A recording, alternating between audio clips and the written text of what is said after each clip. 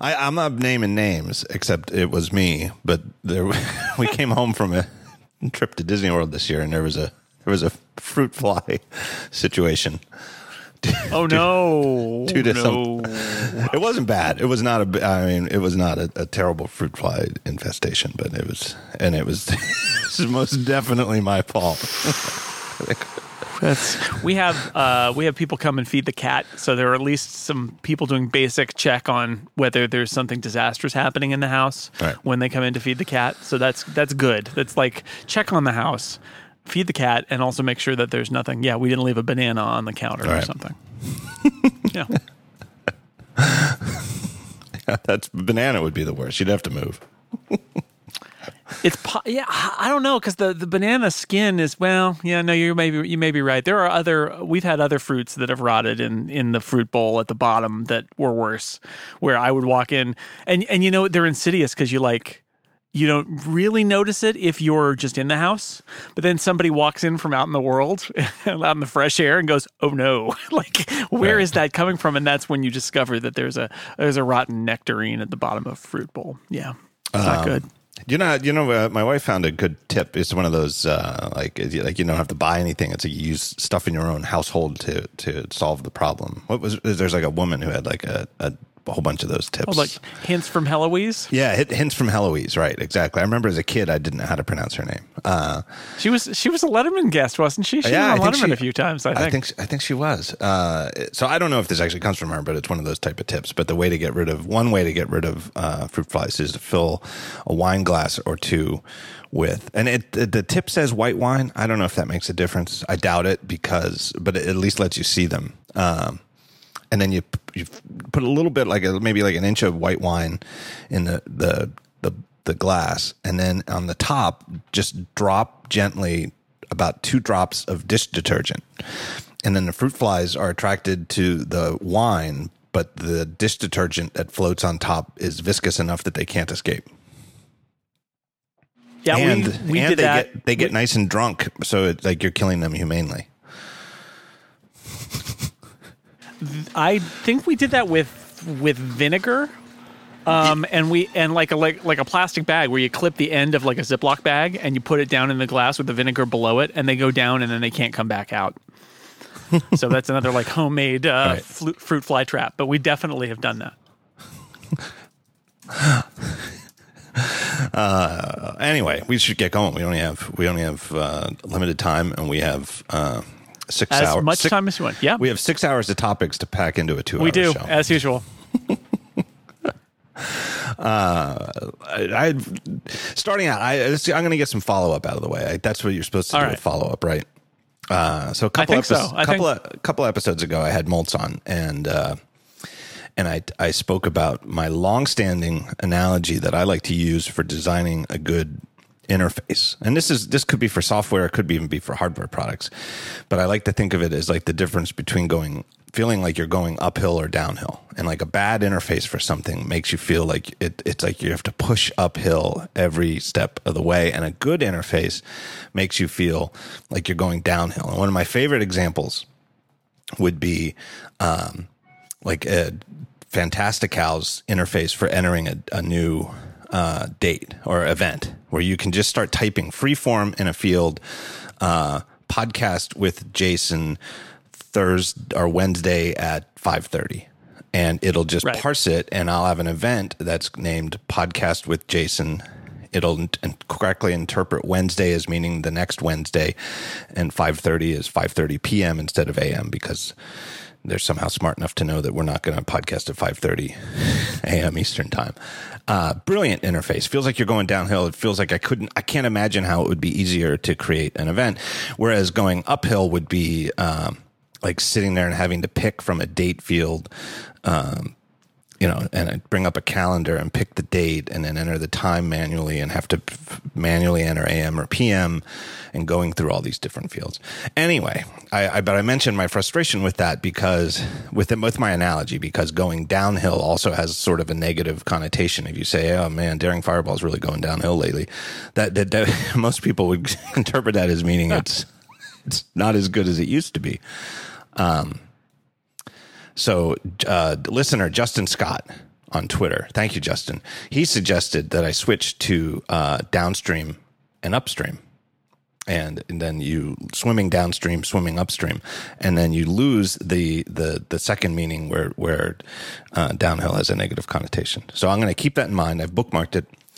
I'm going to try to keep it in my brain because I only bring it up about once a year. But I just wanted to thank him for his clever. Can't believe I didn't think of it. Suggestion. It's good. You just got to think about boats more than like walking or riding a bike or something. Yep, exactly. That's all. Secondarily, on the last episode with Glenn Fleischman, I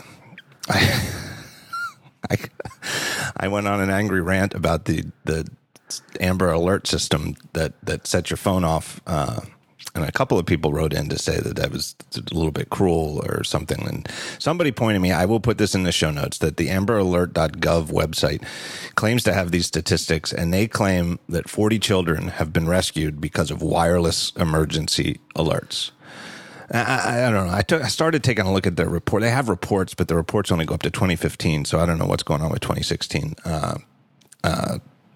I started reading it. I couldn't. It was just a gobbledygook. So I'll just accept it. I'll say, okay, I'll admit. Let's just say 40 kids have been saved who would have otherwise not been saved. So go Amber Alerts. Oh, the other follow up on that is I heard that I posited that Apple was legally required to participate, and a couple people wrote in to say that no, it's voluntary, but everybody does it. That's a bad look. If you no. We don't want to find missing kids. No, right. You gotta. Right. I think that you gotta put that in there. It's sort of implicitly mandatory because it's sort of a bad PR. Yeah. What else? We're on one last bit of follow up suggested by you. Now this is pure coincidence. Yes. Last time you were on the show, which was quite a while ago, I think.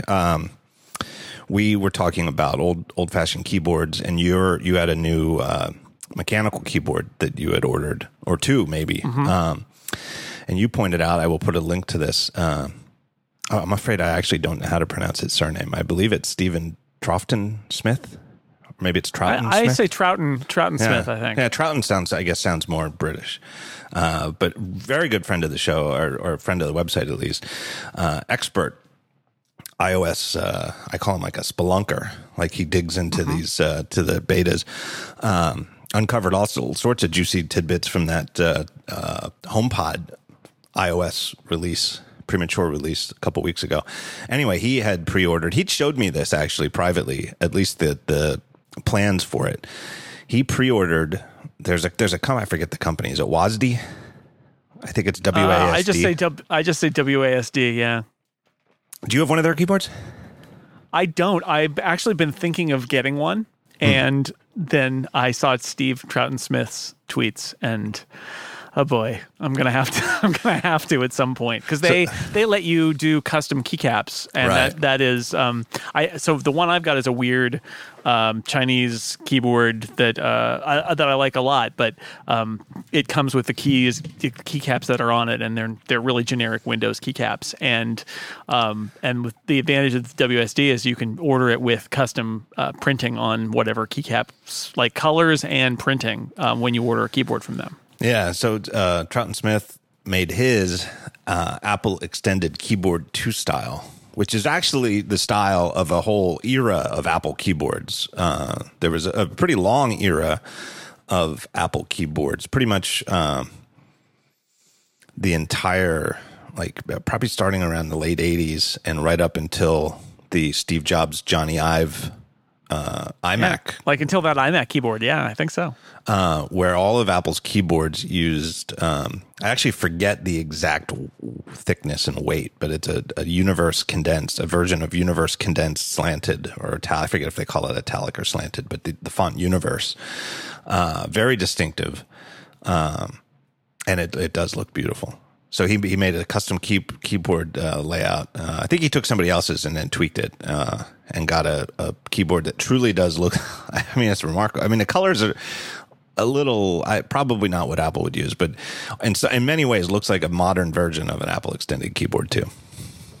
Yeah, he did a good job. WASD lets you use like Illustrator, or there's also like a free open source app that you can download that lets you set these template files up. And so you can put in kind of any font and any symbol you want. And if you're a Mac user, they've got like a pre-formatted Apple layout, but it's not great. That's one of the things that's prevented me from buying from them, is that I'm concerned that if I'm going to use their service of customizing keys, I want it to be right. And then I start to dive in and I'm like, no. This is going to be a whole project like Steve Troughton-Smith found out. It's a whole serious project, even if you search the web and find somebody who's done a particular layout that you can use and then adapt. But it looks great. I wish WASD let you choose the body of the keyboard, but all their keyboards are black, and I think by default with black keys. And so Steve's keyboard is black body with gray keys, which is not ideal, but it looks great and the layout looks great. And it definitely, I'm not sure I would do custom keycaps harkening back to this era. I might do something a little more modern, but still Apple-like. But it is, you can't glance at those keys and not feel like you're in the early 90s. My bit of feedback to him, and I don't even know if WASD lets you do it, but I think you could do it yourself if you. There must be some way you could do it yourself by popping the keys off and on. But one of the changes that Apple made at some point was they changed the little home row alignment nubbins. I don't know if there's like a keyboard engineering name for them, but everybody familiar with a modern keyboard thinks of them as the things on the F and J key that your index fingers feel, and it's to help you know that you're on the right row. Right. But back in that era, in the Apple Extended Keyboard 2 era, Apple, and I think dating back as long as I can remember as a kid, all the way back through the big clacky Apple IIs, Apple used to put them on the D and K keys for your middle finger. And yeah, for me, as somebody who still uses an Apple Extended Keyboard or Keyboard 2 to be precise, on my iMac, I actually prefer it. I prefer the middle finger rather than the index finger. And so I feel like Troughton-Smith should have done Of course you do. You're from Philly. Of course you prefer the middle finger. But WASD lets you customize like everything. Like you can order a key from them in a particular color. So I'm sure that if he wanted to, or if somebody else wanted to, they could order that nubbin key with the other letter printed on it, and then you just pop them off. I mean, they can sell you a little tool that helps, but you just pop off the key and put on a new key. I did a whole custom key layout thing for my stupid keyboard that I use. The same deal and I use WASD's keys because they are the ones that they'll print anything on a key. Anyway, great work. Great company. I guess I should put a link to WASD keyboards in there too. So what company was your keyboard from? Oh, it's called. I got from Josh Trapolsky. He was pointing out these things. It's a Leopold is the name of it, and it's 10 keyless, or it's maybe a 60%. Basically, it doesn't have a function key row and it doesn't have a number pad. And I really love it because it's small, and that means that my trackpad is right next to it. But it is weird because it's got a non-standard space bar, which means that I can't buy keycap sets and swap out the space bar. I would have to start using super glue and rubber cement and weird stuff, and I'm never going to do that. So it is it's pretty good, and I'm using Cherry MX Brown mechanical switches. The first one I got was blue, and it was super clicky, and this one's a little more kind of clacky. I know that doesn't make any sense, but it is that was clicky and this is clacky, and I like the clacky better.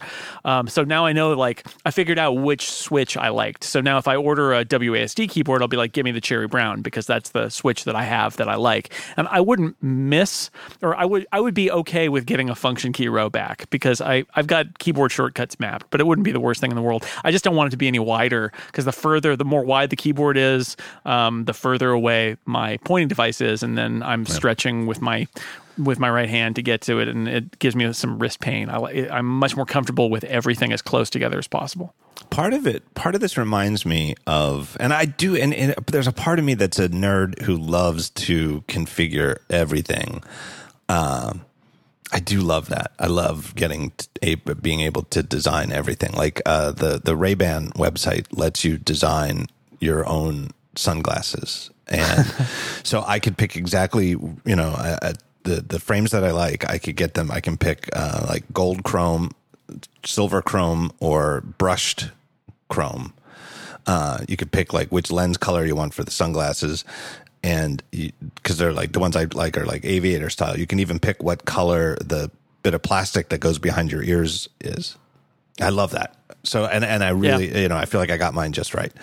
And so I appreciate that. But this choice between like cherry red and cherry brown and et cetera, and the fact that at each one there's like different types. There's like there's like another color that's exactly like one of the other ones, but just has like less, takes less pressure to push, but has like the same exact thing at the bottom.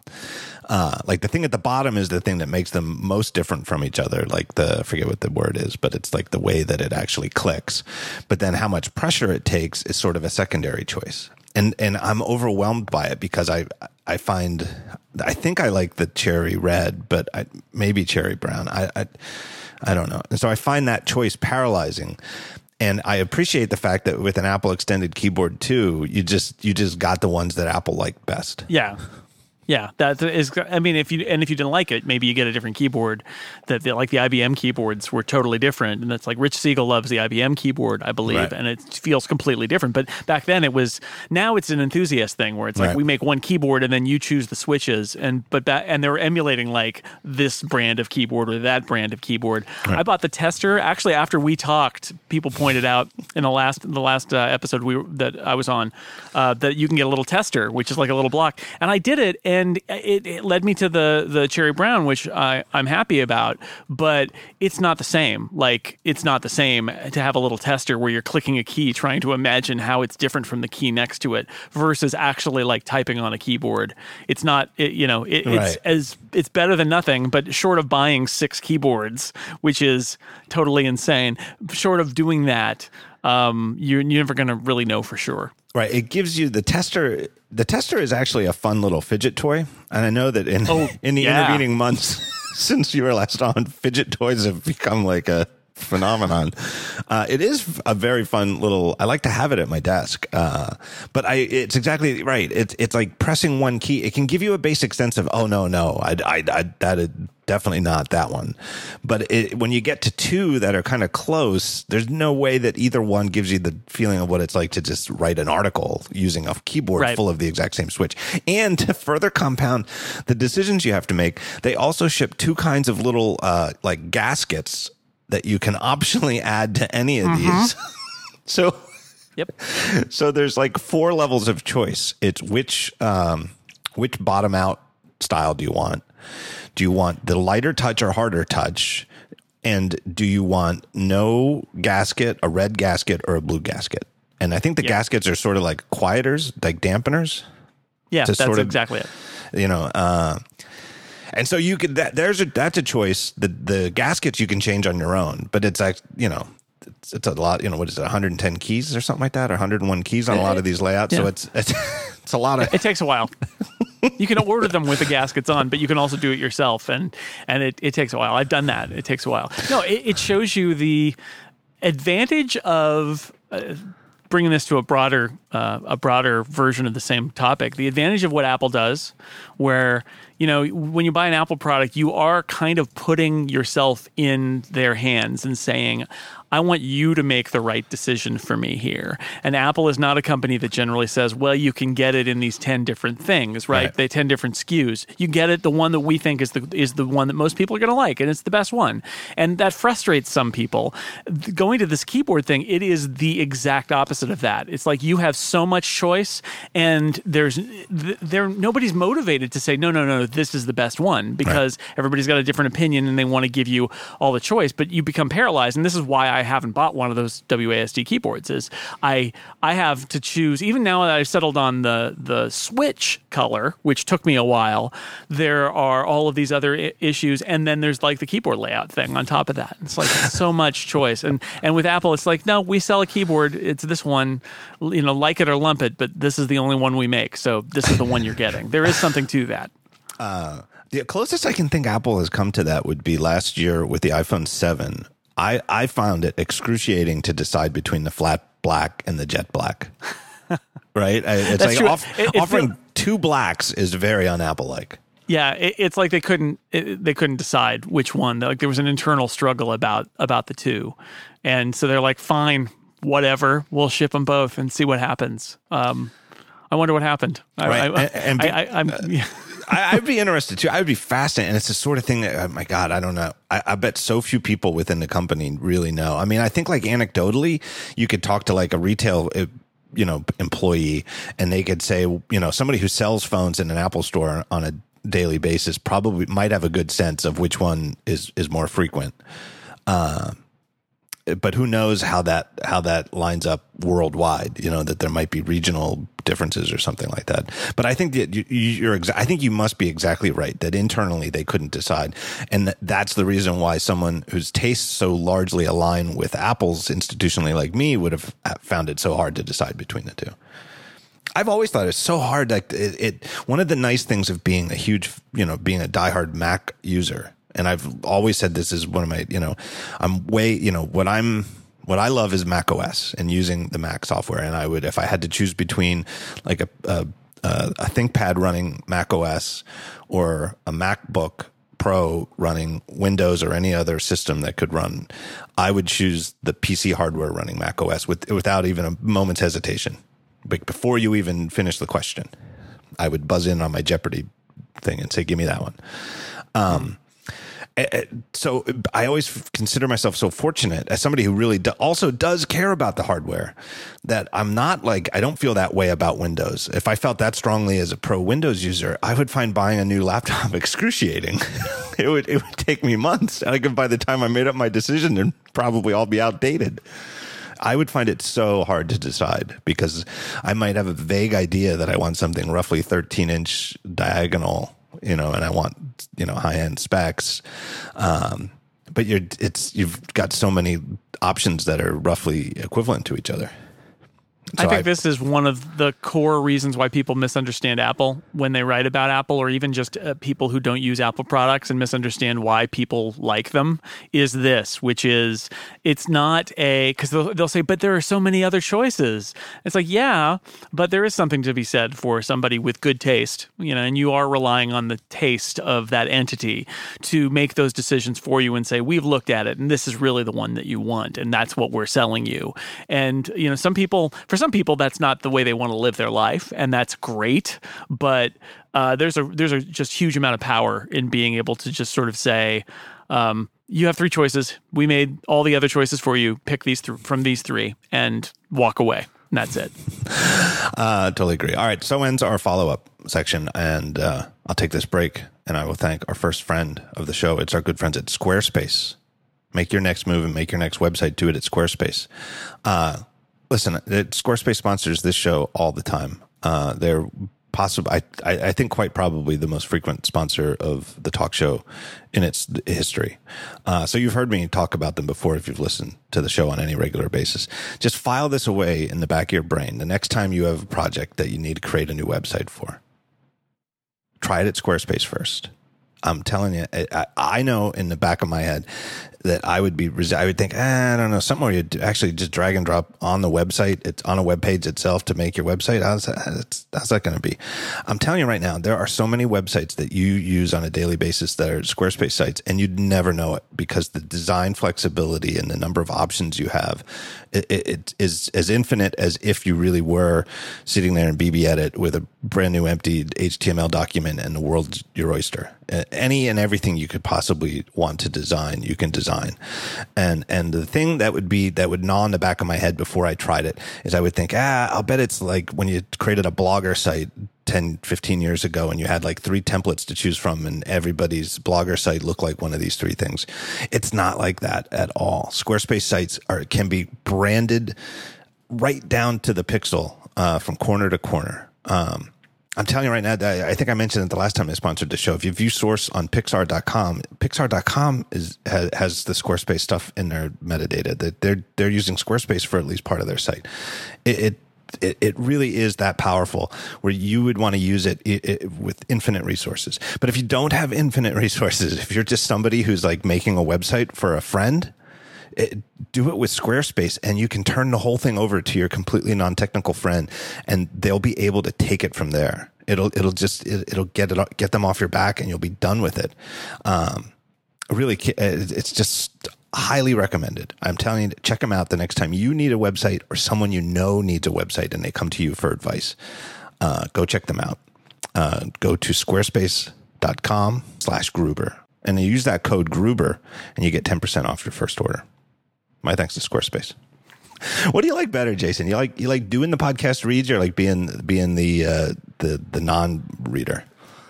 Oh, I can do either one. I'm okay. The one that drives me crazy is when it's a podcast read that I also do, because then I can see the text in front of me, and those are the ones where I will chuckle as like Marco, let's say, will be reading an ad, and I'll notice the ways that he does it better and the ways that I think I do it better, and like which things he omits or rewords versus what I do. That's kind of fun when that happens. But otherwise, I don't really mind, since I do both, right? I'm on podcasts like when I do Upgrade with Mike, he does most of the spots, but I do other podcasts where I read the ad spots, and so I'm okay either way. The pressure's off when you don't have to read the spot. That is nice.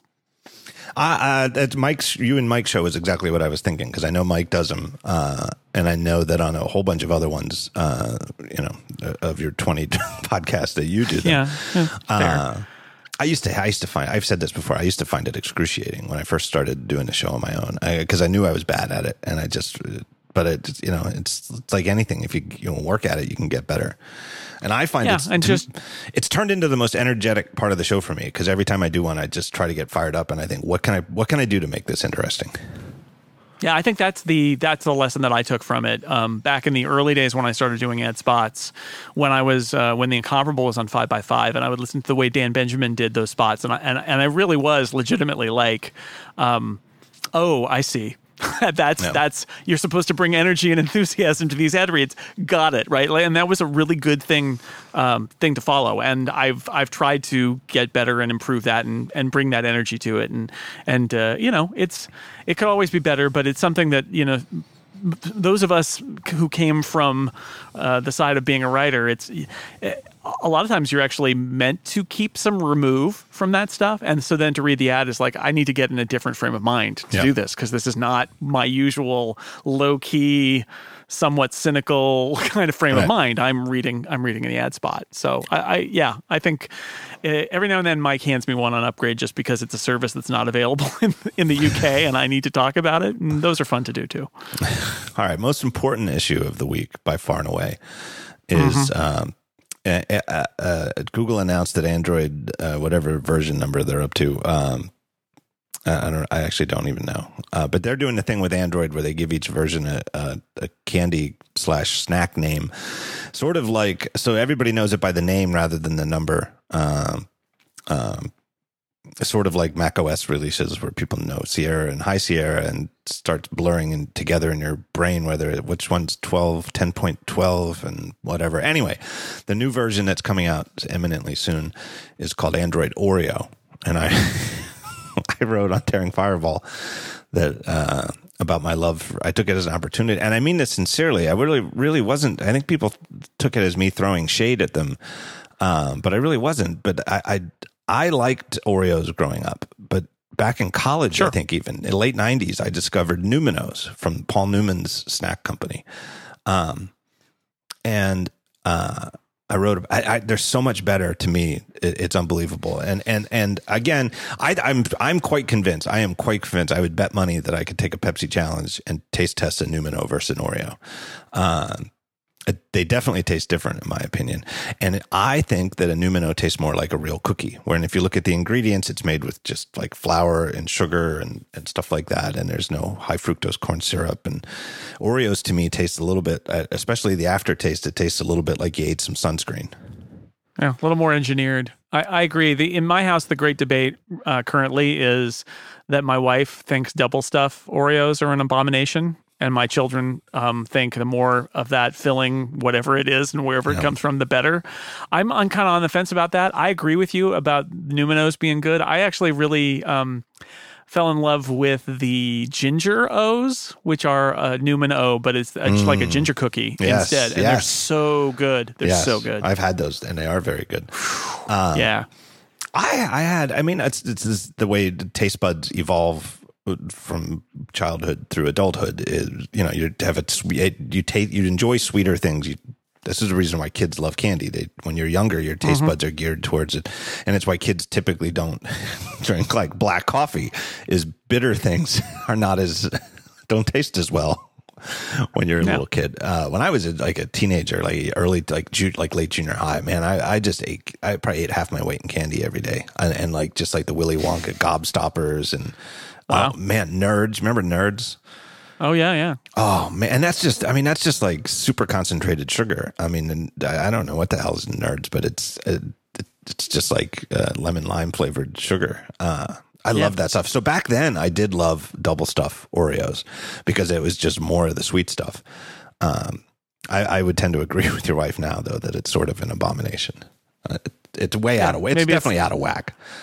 Yeah, I get why kids liked it, right? That makes sense, but yeah, it's you want to keep it in balance. But yeah, as an adult, your palate is totally different. Whenever Halloween comes around, we have that same thing where I have like one or two of those candies, and it's sort of like, wow, that is so much sugar.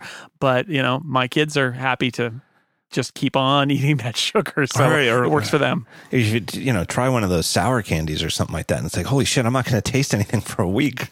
And meanwhile, like my son is popping them one after another. No, my tongue starts to hurt after a couple of those candies, where it's just like it's not it's not going to work.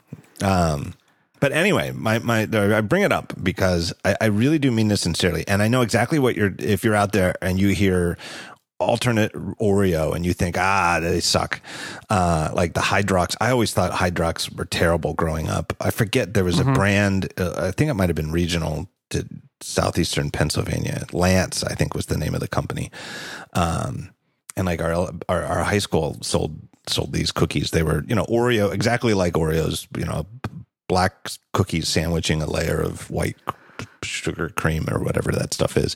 And they were awful. I mean, they just tasted like the Oreos you'd get in prison or something like that, or, the ones they had in the Soviet Union. I mean, they just tasted like cardboard. And so I know if you have like a bias in your head that anything like an Oreo, but that's not an Oreo, is terrible.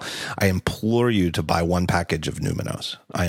Find them, at like Whole Foods or somewhere like that, or I'm sure you can get them on Amazon. Just try one thing of Numinos. I'm telling you, it's the whole Newman product line is actually great. I think they make good pretzels. It's really high quality stuff. It really is like a better quality Oreo. I think the story with the Newman, I read a story about the whole Newman's Own business, and I believe the way that a lot of this works is because they sell in lower volume for higher prices. What they kind of let the food manufacturing, they subcontract out all the food manufacturing, right? It's just like Trader Joe's does and your local grocery store does, but it lets them set their standards a little bit differently. And so you get something whereas an Oreo may be just engineered to have a certain amount of flavor to make the kids happy, and also cost so that they've got their profit margins where they want them. The Newman's label, it's a little bit different, and that's because it doesn't get sold in every single store in mass quantities. And it actually reminded me of the our argument about like the high-end iPhone, the same thing, where it's like, Apple sells so many iPhones now that to a certain point they need any feature, any piece of electronics they put in an iPhone, they need to mass produce because they sell tens of millions of iPhones in a year. And that's kind of like an Oreo. And the Numinos are like, I'm not going to say it's like Andy Rubin's Essential Phone, but it's a little like that. It's like lower volume. They can afford to be different and charge a different price and not have to worry about it. And I think that's a clever thing. It may in fact even be made in the same factory where they make Oreos. I don't know. They don't say, right? They can't tell you that. Right. But with a different mixture of ingredients that lets them have a different product. Have you ever seen, there's a website that is devoted to backwards engineering where Trader Joe's stuff actually is from? Trader Joe's stuff. Trader Joe's, I think some of their stuff is exactly what you're saying, where they just contract somebody to make it. But a lot of their stuff is just rebadged, identical stuff. Yeah. And so, for example, the one that is the most painfully obvious is their crinkle cut salt and pepper chips, which are excellent potato chips, are clearly Kettle brand salt and pepper crinkle cut chips. Exactly the same. It's sort of a very distinctive chip. It's super thick. It's kind of greasy, but really, really good. And it is literally exactly the same. And they used to sell Kettle chips right there in the store. And there's a whole website. There's a website there that's devoted to sort of backwards engineering exactly what everything in Trader Joe's actually is. Huh. Yeah, because it comes from all over the place. But it's good. It's mostly good. We go to Trader Joe's all the time because there's good stuff. You learn over time which ones are the good ones and which ones are the bad ones. I like Trader Joe's a lot. We have one pretty nearby, and I feel like I don't go there enough. Every time I go there, I think I should come here more often because I actually enjoy going there. And just by coincidence, it's like their free samples way more often appeal to me. And like, yes, I would like to try a little bit of that than most stores. Most stores, it always seems to me like they're offering you some pretty weird stuff, on the free samples. We went into a Walmart on this road trip we took, and for I guess good reason. Like we don't have Walmart around here anywhere near where we live. It's it's, I don't know, 30 miles away or something. There's a Walmart. And I'd never even been to one until I was visiting my mom in Arizona. And that's like one of the few places they can go where they're out in the desert there to shop. And so we go to one on this road trip, and it was kind of a nightmare. We're looking for groceries. We're looking for snacks. We're looking for stuff. And it was a little bit like sort of like the opposite of Trader Joe's. Like they only had the most marketed and mass available products. And so we're like looking for a very particular we're looking for like sun chips, and this Walmart was like, nope. We don't have those here. It's like, what are you? Because it's like Walmart. They only had like Walmart brand and some Doritos, and it was weird. A huge rack, but the brands were all over the place. And I kept thinking, this is what I always read about Walmart, which is that they're ruthless when it comes to what products they stock and what suppliers they use. And just walking into this one Walmart in Utah, it definitely, I could tell, like there was some stuff that was there, and the other stuff's like, nope. We decided not to carry that, and Walmart is powerful enough to just decree that stuff. It was weird. It's a weird store. Retail is fascinating. All right, the actual biggest topic, or I don't know if we're going to spend a lot of time on it, but the big thing, and the reason I specifically I thought of asking you to be on this show is that last week I commemorated the 15th anniversary of Daring Fireball, of which I consider this podcast to be a part. And oh my God, did I get email after that from so many readers. I lost count, and I thank all of you for sending it. I read every single one of them and replied to like 2, because if I replied to them all, I wouldn't even have time to do this show. But I thank you. And I have to say, like, I don't know, you might have noticed because you're a close reader, but like when Daring Fireball turned 10, I didn't say anything, and I didn't do 5. This is the first time I've ever mentioned an anniversary. And I certainly don't do it every year, but I didn't do it at 10 either. And my thinking changed between 10 and 15, where at 10, like, for example, the other thing too is, to the best of my knowledge, Daring Fireball has never won a single award. And I just don't, I don't like that. That's just antithetical to me. I don't like it. And to me, celebrating like anniversaries feels like, I don't know, like awarding myself an award or something. There's part of my nature that finds self-congratulatory stuff to be, I don't know. I don't like it. But I think that's good. I think it's healthy to be a little uncomfortable about celebrating your own accomplishments and letting other people do it. But this year I thought, you know what? I'll bet readers would be happy to know. And so why the fuck not? So I wrote about it. But then I thought, and it was actually from my friend Jim Coudal, who I don't even think it was this year. I think it was like last year. But Jim and I were hanging out somewhere. It was probably in Vegas, and he just idly, and this is the type of thing that like occurs to Jim, is he said, "Do you ever just like do like a word count and figure out how many words you've written on Daring Fireball?" And I said, no. And he said, you should do that because I bet it's an amazing number. And so as an excuse to actually point out the fact that Daring Fireball had turned 14, I did it. And I counted separately my original words and separately words that are block quotes, in other words, things from other people's articles that I quote, which anybody who reads Daring Fireball knows exactly what I'm talking about. I block quote things all the time. What was the full tally here? So combined between my full articles and link list entries, I've written 2 million, and it's just so funny that it's this close to being over. It's 2 million as of last Friday, 2,001,516 original words, and 3,100,000 and change total words, including block quotes, which is a lot of words. And that your full columns is just over 1 million. The full piece is at 1,048,000. I did the math on this because those are amazing numbers. And then I was like, okay, what does that mean? What's the average Daring Fireball week? And I looked it up, and it's like 2,500 words a week, every week for 15 years gives you your combined total.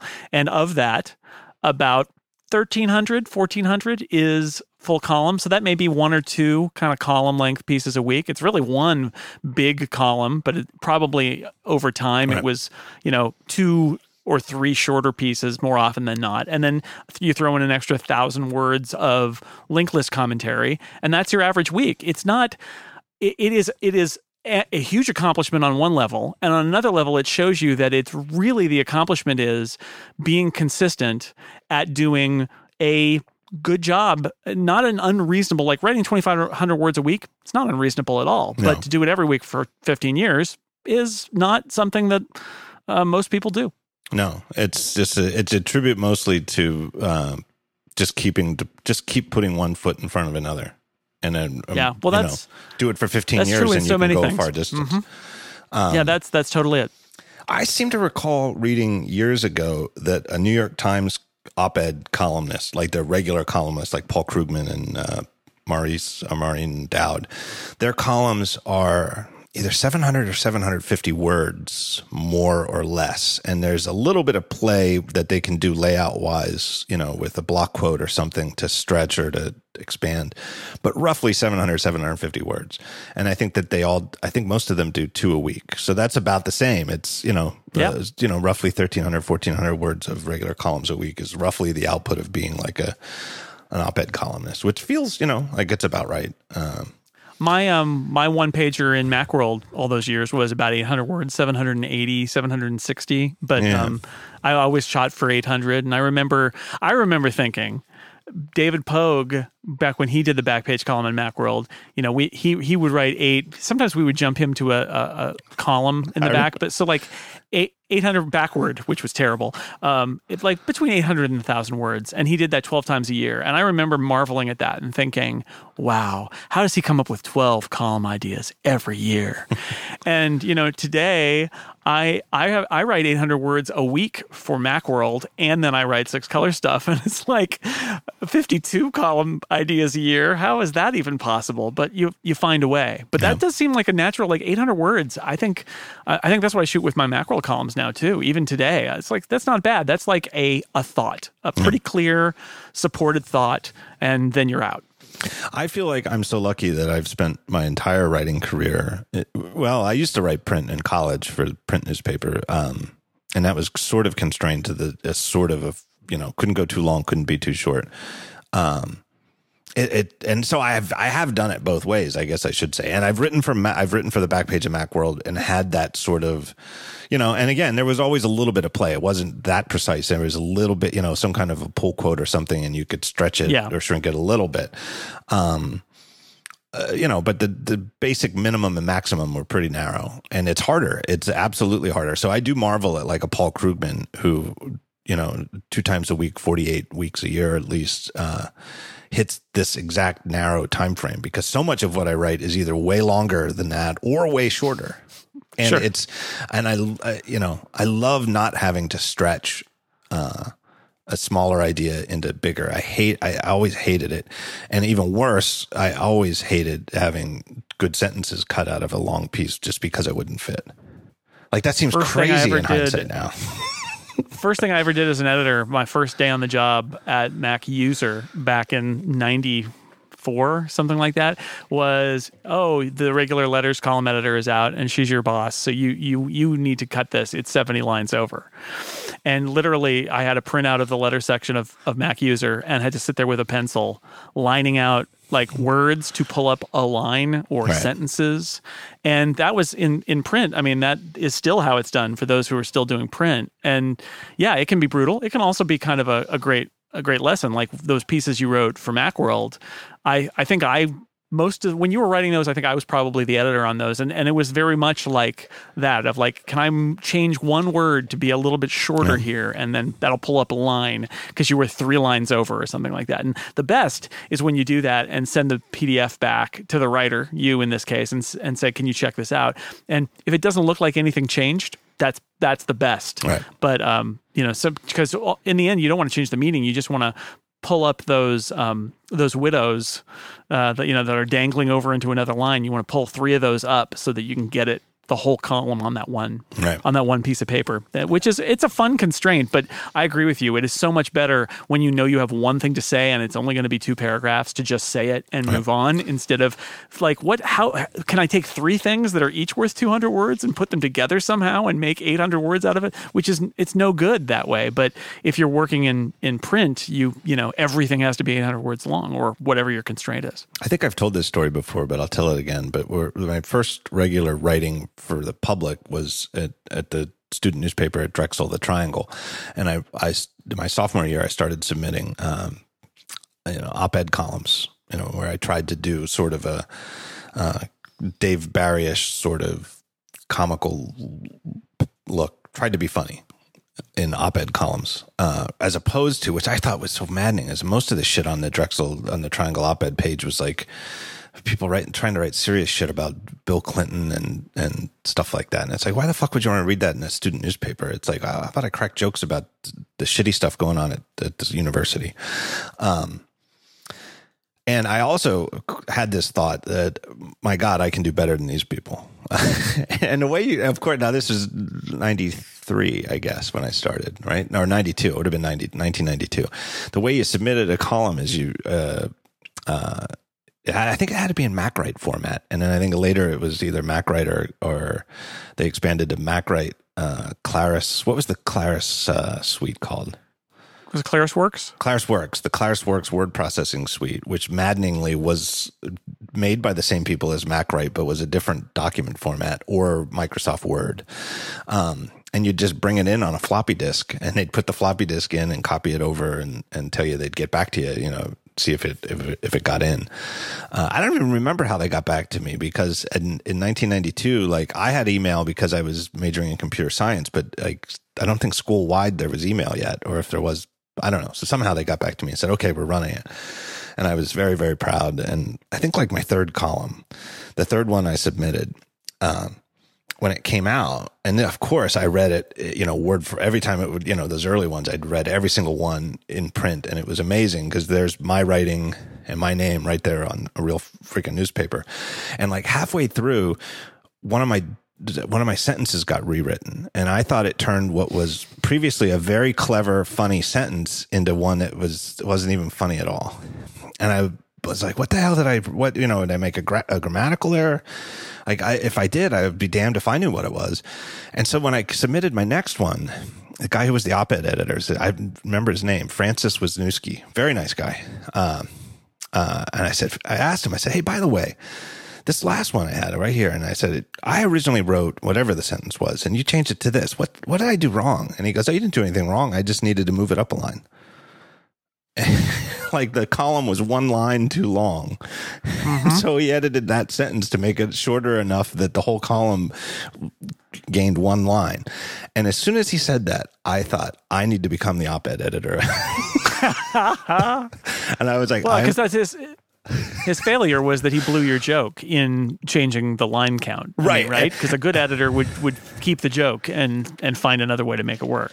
Right. And Francis, I did not steal his job. It wasn't like his aspiration. And in fact, I think he really, really wanted to was like the business manager. And he went on to do that and do a very good job. So it wasn't like I stole his job. And as you might expect, semester to semester, there's a lot of turnover at a student newspaper. but I literally, I took the job as op-ed editor so that I could, and then taught myself, learned there at the newspaper graphic design and Quark Express and everything. But I did it specifically so that my columns would, never get mangled like that. And then B, to be honest, to always give them the best spot on the page. Sure, of course. That's your prerogative, quite frankly. Here we are 20 some years later, and my column still gets the best spot.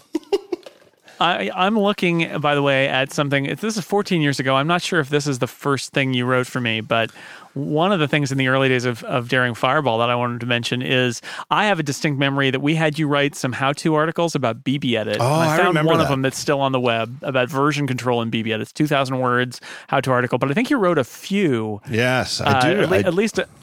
Because I remember you saying to me at some point, it may have been in this 2003 era, where we were having you write some freelance stuff for us, where you said, I made more money on what I wrote for Macworld last year than I did for Daring Fireball. And literally you wrote like 3 articles for me. Yeah. But those were the early days when you were just getting started with Daring Fireball. And that was... it was funny because it was really literally like I saw your work on the web and we're like, oh, there's a guy who can write. I wonder if he could write some stuff for us. And I know you had worked on BBEdit stuff before, and so you knew that. And so in those early days, we threw some how-to stuff your way, and then eventually you did those back page columns for a while, including that one. That's got to kill you though. The how Apple rolls thing, like that's like one of the more famous things that people quote all the time, and you have to link to it on Macworld every time because it's on. I think you could reprint that. I bet you have the rights to reprint that now. I was just going to tell you, I actually had plans. I was just going to reprint it and wait I for think you have. I think you have the rights. Too. I think the way that the writer's contract, there was we redid our writer's contract at some point, and it was 2 freelance editors or freelance writers who really pushed back on some of the details of it, including Bruce Fraser, who was an expert in publishing and pre-press and color management. Great guy, passed away a few years ago. And he made like 20 changes to the writer's contract. But one of the things that came out of that contract was this idea that you get rights back, or like they keep the copyright, but you get a permanent sublicense after a period of time. So I think you could probably republish that and stop linking to the Macworld version and nobody would notice. Right. Probably. Yeah, I've actually been meaning to do that, and I even thought it even repopped into my head last week when I did the word count, because I thought, well, should I count that? And then I thought, well, then I'd have to find all the other ones too, and it seemed like I'd already given myself enough work, so I didn't count them. And you know what? I probably would have done it if instead of being like 1,000 words over 2 million, if it had come out like 1,500 words under 2 million, I would have gone and done it so that I could.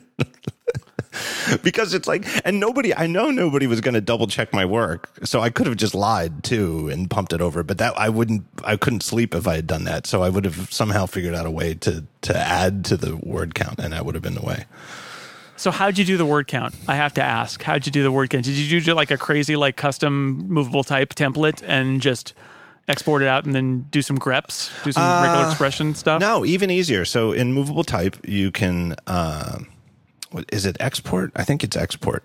They have 2 features. One is backup. Like you back up your blog and somehow they say this is a complete I don't even know what that is. And I did that and it took forever. And I don't even know where they put it. It must be in some directory on my server in the movable type directory, like in a zip. And then I tried the export and I thought this is probably going to time out. But the export for my regular articles, it didn't take too long, and it instantly turns it into a download in your browser. So it just downloads a .txt file. The link list one, which has like what did I say, 25,000 entries. It took a while, but it never timed out. I never let my browser go to sleep, and I don't know. At some point, I don't know if it was 5, 10, because I stopped paying attention. But there was a big text file in my downloads folder and it's so one file for each of the 2 blogs. My one blog in movable type is the full articles, and the other one is the link list entries. So I had one file for each, and it's sort of an easy to understand format.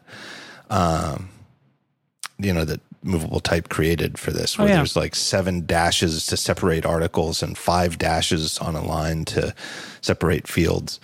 And then, a little bit of grep here and there just to delete all the other fields. And then I was left with nothing but just article text.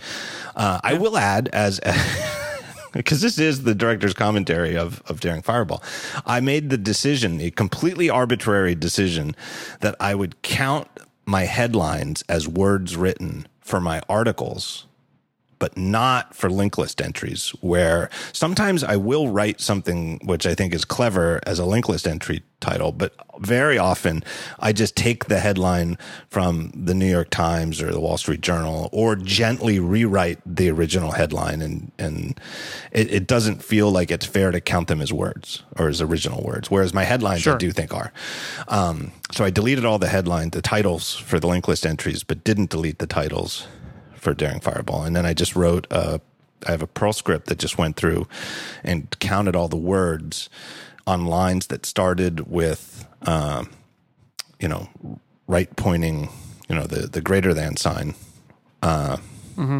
and counted those as block quotes and counted all other lines as words of text. So the other thing in there, where the counts are probably a little bit inexact, to tell you the truth, is that the first year and a half or so of Daring Fireball entries weren't written in Markdown. They because Markdown didn't exist, and so for those, I think the block quotes actually got counted as original words. So I forget. I don't know. Yeah. I think it's close enough. Yeah. I did that after my first year doing 6 colors. I did it, and I think I set up like a template that was just body text of things with my byline, since Dan and I both write on the site, and I did it that way, and it just spat out an HTML file that I could grep a little bit. But it was one file with everything. Yeah. Yeah, it was like an archive. But I just downloaded the same thing here, and I can see how that would be a smart way to go, because it is just a super simple text file. I had a bunch of people ask me, like, how do you think you did the word count? So I thought I would ask. That's a good question.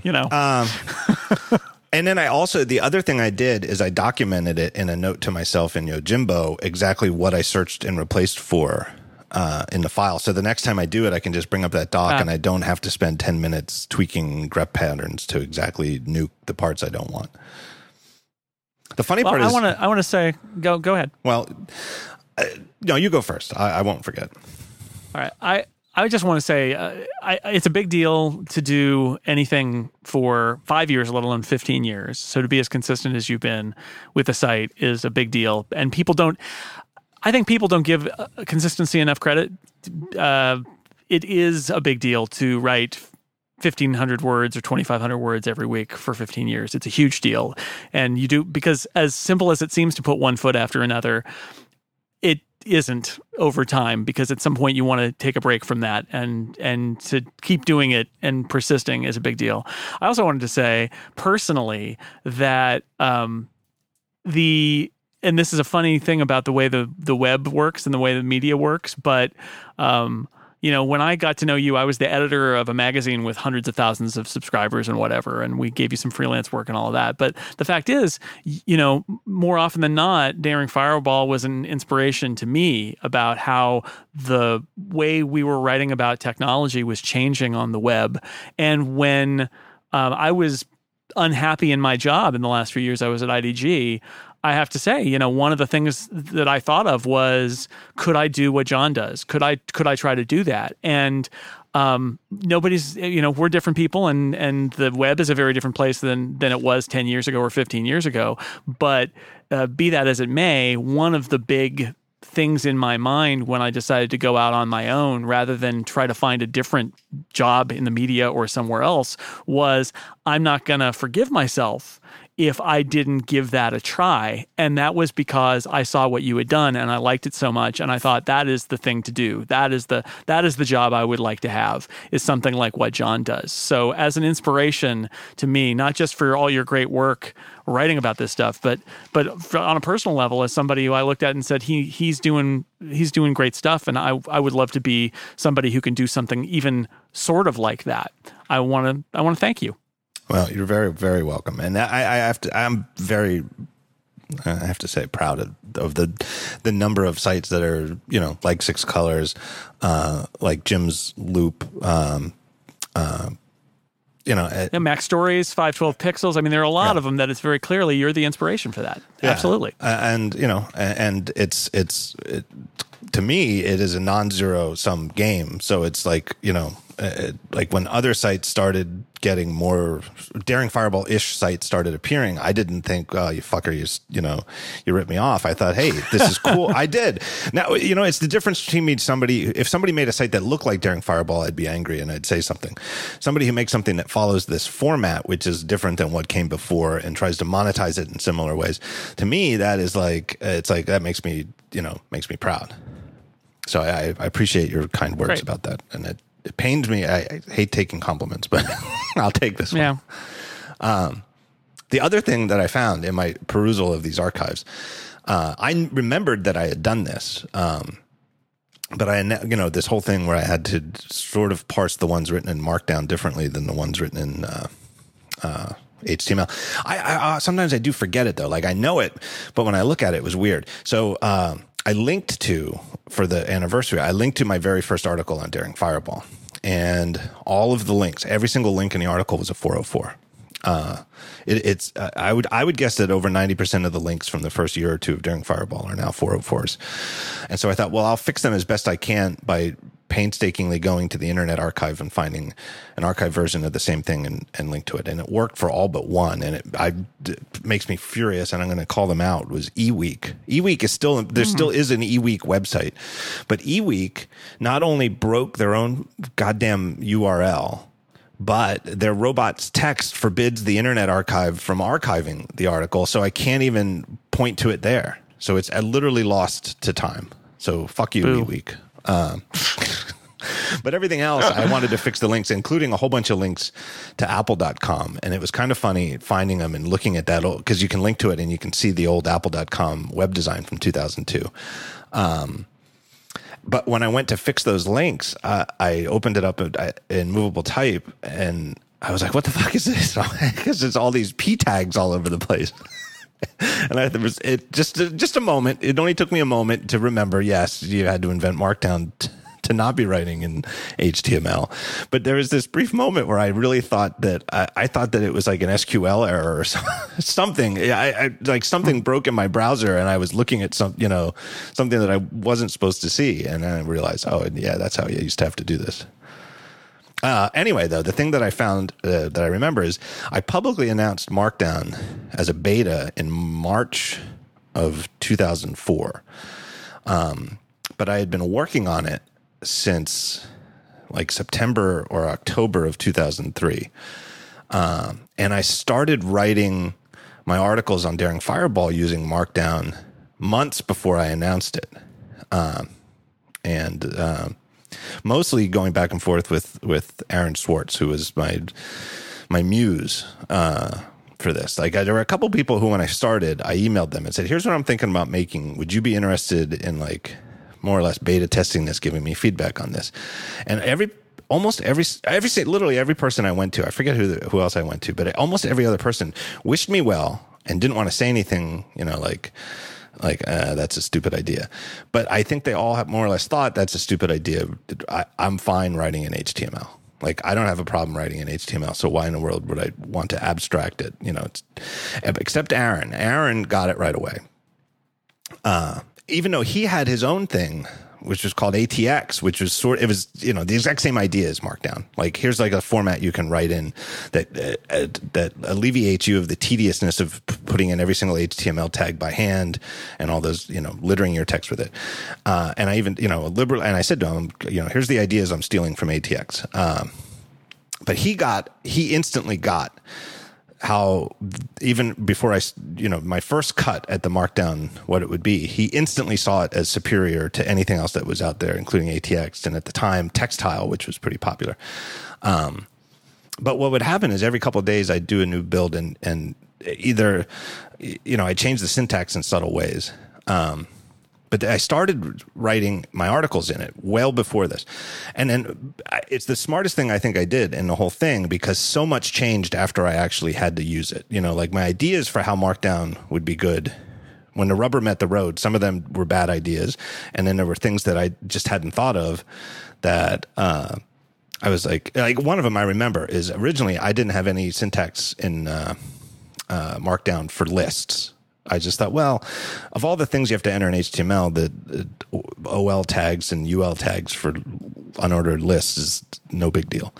But then I realized as so many other things got so much easier to write, I was like, wouldn't it be great if I could just put an asterisk space and then it would be a bullet item? You know, so it was through actually using it that it happened. But that meant, though, that every time I changed the syntax, as the months went on, I had to go back and edit every single article that I'd written for the last, 2 weeks, 3 weeks, and all by the end, it was like I'd have to go back. I'd make like a subtle change, and I'd have to go back and double check 3 months of articles and change the syntax so that they wouldn't break. So it was kind of a pain in the ass. So anyway, I found the first article I ever wrote and published using Markdown. It was an article titled "Run Panther Run" on the 3rd of November, 2003. And you can verify this. There's a trick on Daring Fireball where if you add a .text extension to any URL, you can see the Markdown version of that article. And so on the one previous to that, an article titled "Command Tab" at the end of October 2003, it's still written in raw HTML, and then the next one's written in Markdown. I think I counted. You have to do .text. Yeah, text, because I'm not an animal who's limited by a 3-character extension. So anyway, I think I counted, and there by the time I published the beta, and I think there were some subtle changes after that. But once the beta came out, nothing. I don't think much changed that broke older articles. But there were 31 articles that I'd have to check for changes. It was quite a pain in the ass. It's a good thing I'm a perfectionist, because otherwise I would have, the desire not to have to go and tediously edit these articles would have led me to just have shitty syntax in Markdown. I think it's funny that when you announced Markdown, you got the same complaints that I always got when I tried to explain to people why I wrote in Markdown. It's the exact, the argument was there fully formed at the beginning, which is, why don't you just use HTML? And there's a good answer why, which is I'm much less likely to make a mistake using this basic syntax and then compiling it into HTML than I am to making sure I get all the angle brackets and quote marks right. Plus, it's more readable. But from day one, that was the question about Markdown. You know what? To tie it with the earlier thing in the show, to me, writing in Markdown feels like swimming downstream, and writing raw HTML is upstream. It's ever so slightly. It's not hard. HTML, raw HTML, especially if you're not doing the whole document, you're just doing the article portion where you have P tags and A tags for the links and stuff like that. It's not terribly upstream, but it's subtly upstream. And especially to me, and that's, not to turn this into a Markdown show instead of a Daring Fireball show, but especially for reading what you've already written, it's so much nicer. I agree. But that early, I guess, almost 2 years of raw HTML, boy, that really feels like old times to me. That's the only part that really feels old to me. Otherwise, the weird thing about the 15-year anniversary and how much, I was 29 then, I'm 44 now. I mean, that's, 29 is by most people's definitions a young man, and 44 is clearly middle age. It's a long 15 years. But it's still, Daring Fireball still feels new to me. I can't explain why, but I think that's healthy. I think so. My daughter is 15, right? And I that seems not that long ago, and yet it also seems like forever ago. And that's just, I get it. I was trying to think of what I did before I wrote in Markdown, and I think the answer is that I just wrote in plain text, and I had a bunch of scripts that would wrap paragraph tags around the plain text, and then maybe I would just use bold and italics tags and hrefs. I think I would just put those in, but and then I would just wrap it in paragraph tags at the end using a script, and then paste it in somewhere. That is literally exactly how Markdown started. Well, half the story of how Markdown started. That's what I used to do for the first 2 years, is write like in something that looked sort of like Markdown maybe without the italics tags. Like for italics, I would actually put like an M in there, but no P tags. And then at some point, I'm so visually distracted by like it inline ahref equals quote, here's a big long URL, and inline links really distract me when reading the raw HTML. I had something that I could grep for to, that in the first draft I could, keep the URLs out of the text. But then once I was like, okay, this is done, I'd like run a script or a couple of search and replace. Then it was in HTML. But then at that point, any subsequent edits had to be done in the HTML. Right. It was like you could do it up to your burned first. In. Right. Yeah. And so the idea was, well, why not try to make something, and there was already a very popular textile plugin for movable type. That would let, it was the same idea as Markdown, where you could keep it in that format and it would only, every time you publish, it would just spit out a version. But that's exactly what I did too. All right, let me take a break and thank our next sponsor. It's our good friends at Casper.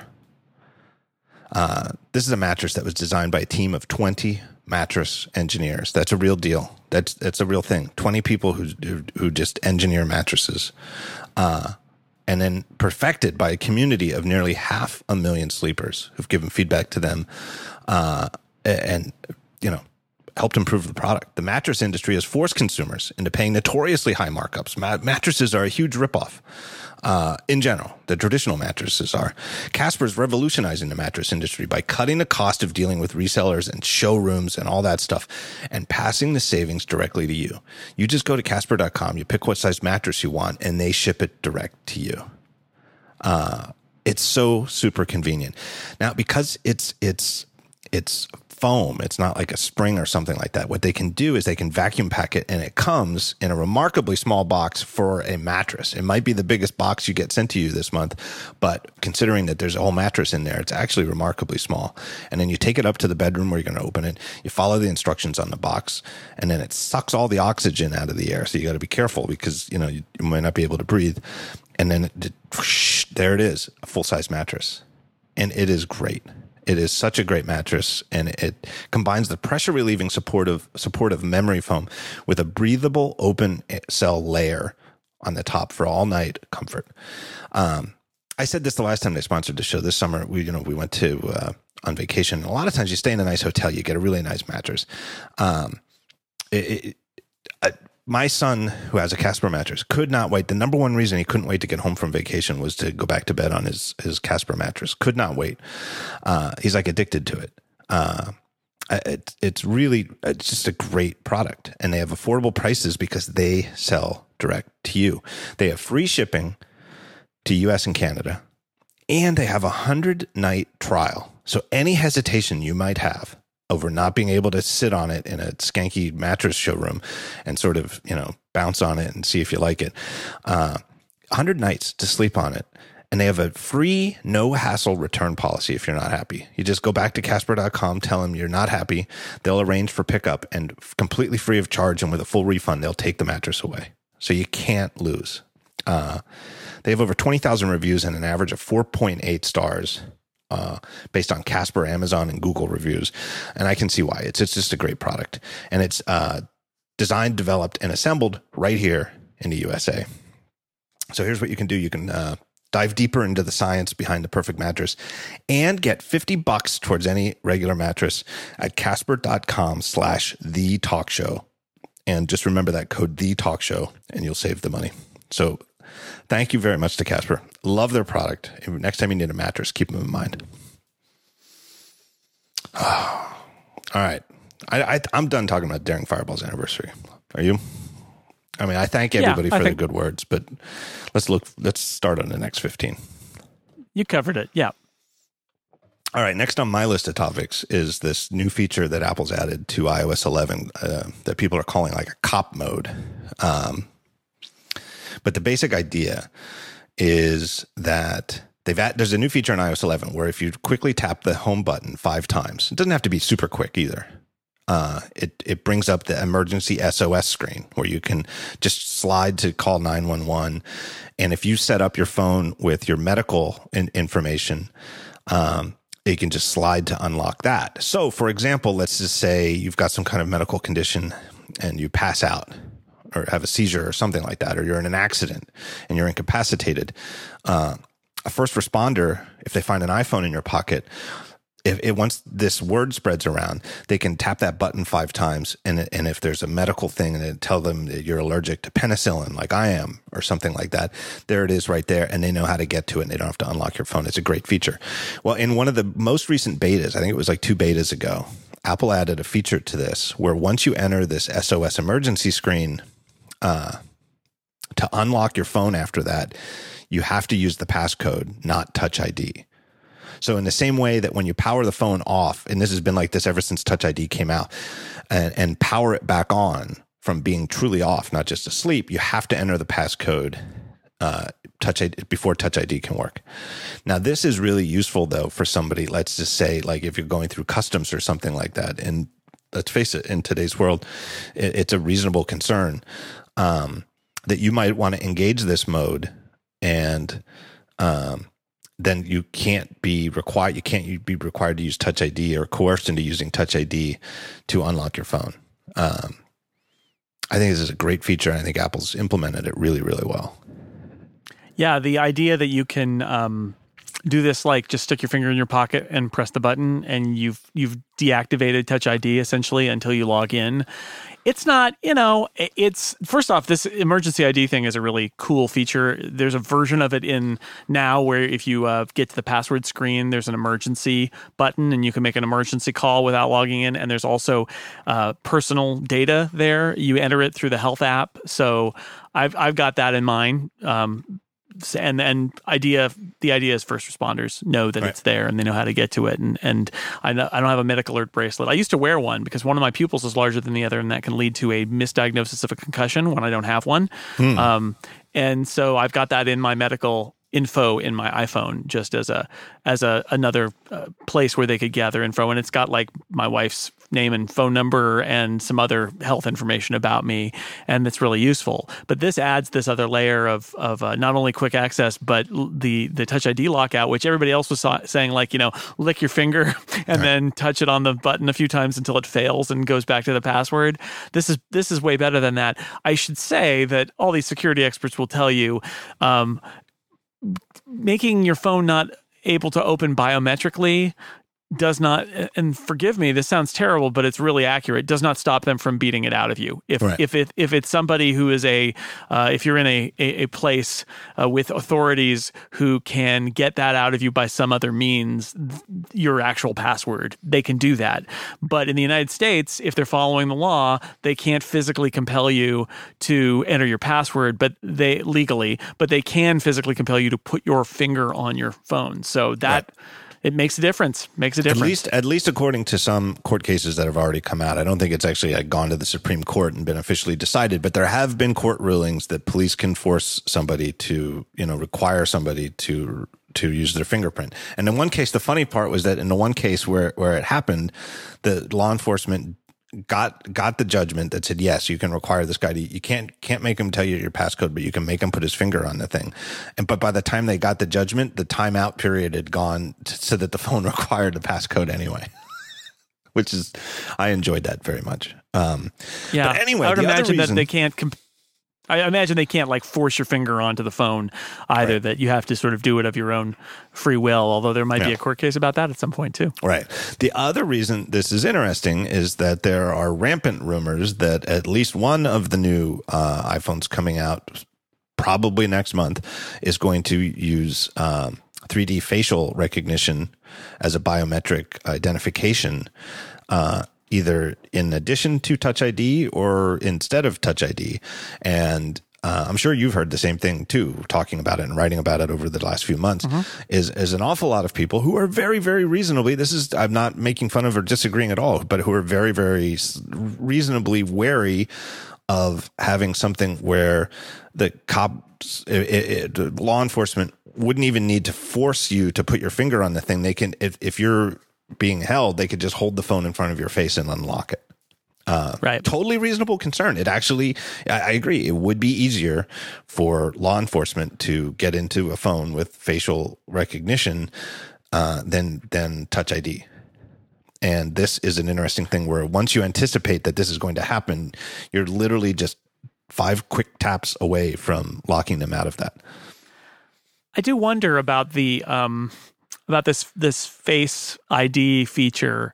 That I would think that it would be constructed in a way where it would try very hard to get the sense of whether you were holding your phone or not, right? Yeah. That it would be one of the fundamental things here is somebody across the table from you cannot pick up your phone, unlock it, and then start looking through your email. Somebody can't walk away with your phone and then from, across the room surreptitiously as you're looking frantically for your phone, hold it toward you and then get all your information out of it. That it needs to be able to, if it's going to have this wide angle lens and have an idea of sort of like where your face is, it should actually be able to make a judgment about like, you're not close enough for me to unlock at this point. That has to be part of the deal. Yeah, you would think so, and I would anticipate that, assuming that this pans out, this is going to be a significant segment of the keynote address, introducing the phone, explaining how it works in the way it tries to be smart. I just to scratch another thing off the things I've been meaning to talk about here, just to alleviate a nonstop stream of feedback from listeners is skepticism from people who hear about this feature and think this is going to be terrible. I don't want to have to hold my phone in front of my face like I'm taking a selfie every single time I want to unlock the phone. And you're thinking of it, if that's your concern, you're thinking about this all wrong. There's no way Apple would use this if that was how it worked. It's not like taking a picture of yourself. I'm sure of it. I know nothing of this. I have no little birdies who've told me about this. I just knowing Apple, they wouldn't add the feature if that's how limited it was. Surely it's something that works with a very wide range of view, so that it's not like taking a picture. It may not even be a camera per se, that it's just some sort of 3D IR sensor. And the other thing is that, of course, it'll work in the dark. And I think there's even rumors coming out of the supply chain that it's an infrared system, that it's, that it's not like you won't be able to unlock your phone unless you turn the lights on in the middle of the night. It's just not that sort of thing at all. Yeah, I am fascinated. Look, I mean, bad products exist, bad features exist. It absolutely is the case. I am fascinated by, I think it must just be human nature that some people will hear about something and immediately imagine the worst case scenario and then attack that and say, that sounds terrible. Because I had this happen to me the other week where I forget even what it was. I think it was like the plot to a movie or something. And somebody said, oh, well, that's going to be terrible because it's going to be like this. And I thought, well, you just imagined the worst thing and then said it would be bad. But that you did that, not the people who are making the movie. That was you and your creativity finding something bad. Like, the bar for biometric unlocking on the iPhone is so high. This is such a core feature. It is so not, if you think back to the iPhone 7 Plus and the 2 cameras, right? That was it's going to be in beta and it's not really done yet and all of that. That was not a core feature of the OS. This is a core feature. So if you are imagining a scenario where there's going to be a new iPhone and the only way you're going to be able to unlock it is with this janky face unlock that requires you to smile and take a selfie and turn on the light if it's too dark and things like that, like, if they were at that point, they would have killed the feature. You have to be wearing the same pair of glasses that you were wearing when you first set it up. No, it cannot work like that. It cannot work like that. No, they would have killed that. And in fact, I wonder sometimes if because I remember this rumor has floated around before. I wonder if they have been testing this a while and it was just not good enough. And that only now is it good enough for them to do it. But there's just no way that Apple is going to ship this thing. Now, might it have quirks, especially at first? Sure. But it's just, I cannot envision Apple screwing up something as important as a biometric ID system. Like this has got to work rock solid, or they would never have put it in production. Yeah, and Touch ID is where the bar is And really it's not just like Touch ID from 3 or 4 years ago with the iPhone 5S. It's where Touch ID is today with the iPhone 7 and iOS 10, and just how quick, I don't know. For me, at least, I can't imagine how making Touch ID faster would improve anything, because it doesn't seem to me like it's as close to instantaneous as I desire. And the goal is for this to be seamless. I think I have to think the reason they're doing this is because they want the ultimate experience of using an iPhone to be that when you're holding your iPhone, it knows it and everything just works. Right. And when you're not, it's locked. Right. And how do you do that? Well, there's technology and infrared and who knows what else is going on behind the scenes. But from the user's perspective, leaving all the tech aside, the ultimate goal is when you're using your phone, it works fine and you have access to everything. And when you're not, it's locked, right? And if this is how they're doing that, the goal here is that you shouldn't have to. Touch ID is not a great burden, right? But what they're saying is you shouldn't even need that. All you should need to be is physically present, and the phone will figure out, oh, you're here, then here's all your stuff. Yeah. And possibly could even lock automatically just when your face is no longer within the field of view. I don't know, maybe, or something. Yeah. I don't know. There's all sorts of potential there, but Apple knows the bar is high, and Apple does make mistakes too. That's the other thing. It's the argument here isn't Apple never is perfect, never screws anything up, but I would argue that they never screw up anything like this. And I know that there are phones out there that have facial scanners for identification, and I know that every single one that's already out there sucks in some way. It's either foolable by a flat still picture of the person, or it's slow, or it has to be a narrow field of view or something like that. I know that there's a bunch out there that suck, but there's no way they would make one that sucks when they already have a biometric ID, Touch ID, that it doesn't suck. And Touch ID, when it was rumored, we heard these same stories because there had been fingerprint readers.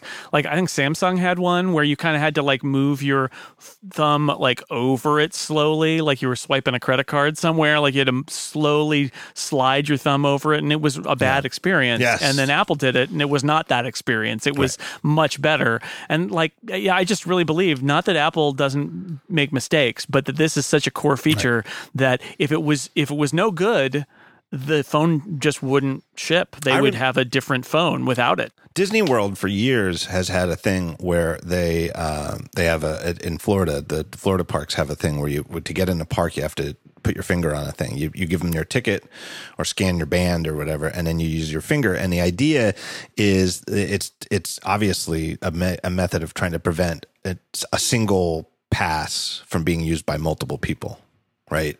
Whether for the day or like if you have like an annual pass or something like that, you can't just, let your cousins use it or something like that.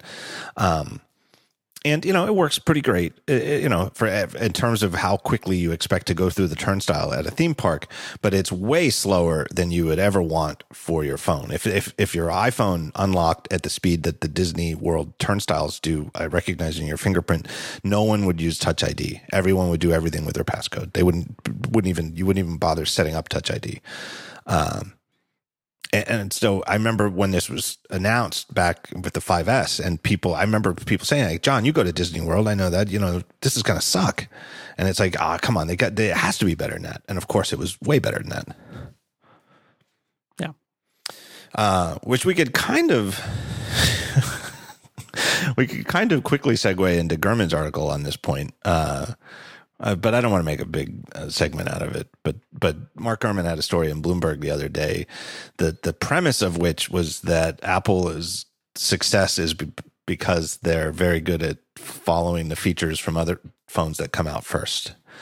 And the reason it's not even worth going into is that the article was very just bad, because the actual article itself and the artwork that accompanied it, he listed like 13 features, and 8 out of the 13 features he listed were in iPhones before they were in competing phones.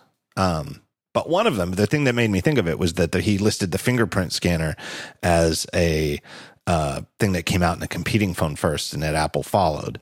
But that's, the Motorola one that had that, it was truly awful. I mean, every single review I even looked a couple of them up the other day when I was thinking about writing Gurman Star. And it's like everybody said, this is terrible. This is absolutely horrible. And Touch ID right from day one was actually really kind of amazingly good. So, I mean, if you really want to be pedantic, you can say, yes, Apple was the follower there. But the fact that all modern phones across operating systems today have fast, accurate, trustworthy fingerprint scanners, Apple led the way on that. One of the things in that story is about like mobile payments. And I mean, you could read the story as basically being Apple doesn't have to be first, but they do it right. They have to do it right. And I think that's accurate. I think that's an accurate way of viewing Apple, is that Apple isn't always first. And people who claim, oh, look at Apple, they're just copying X. The point is not to be first, but to be the one that does it right. And that leads to sour grapes of like, how is it that Apple gets all this credit when this other company did it first? And the answer is because Apple did it better. And Apple Pay is the perfect example, right? Like Google Wallet existed 3.5 years before Apple Pay was launched, and nobody cared. And then Apple did Apple Pay, and they did it right, and they launched it properly.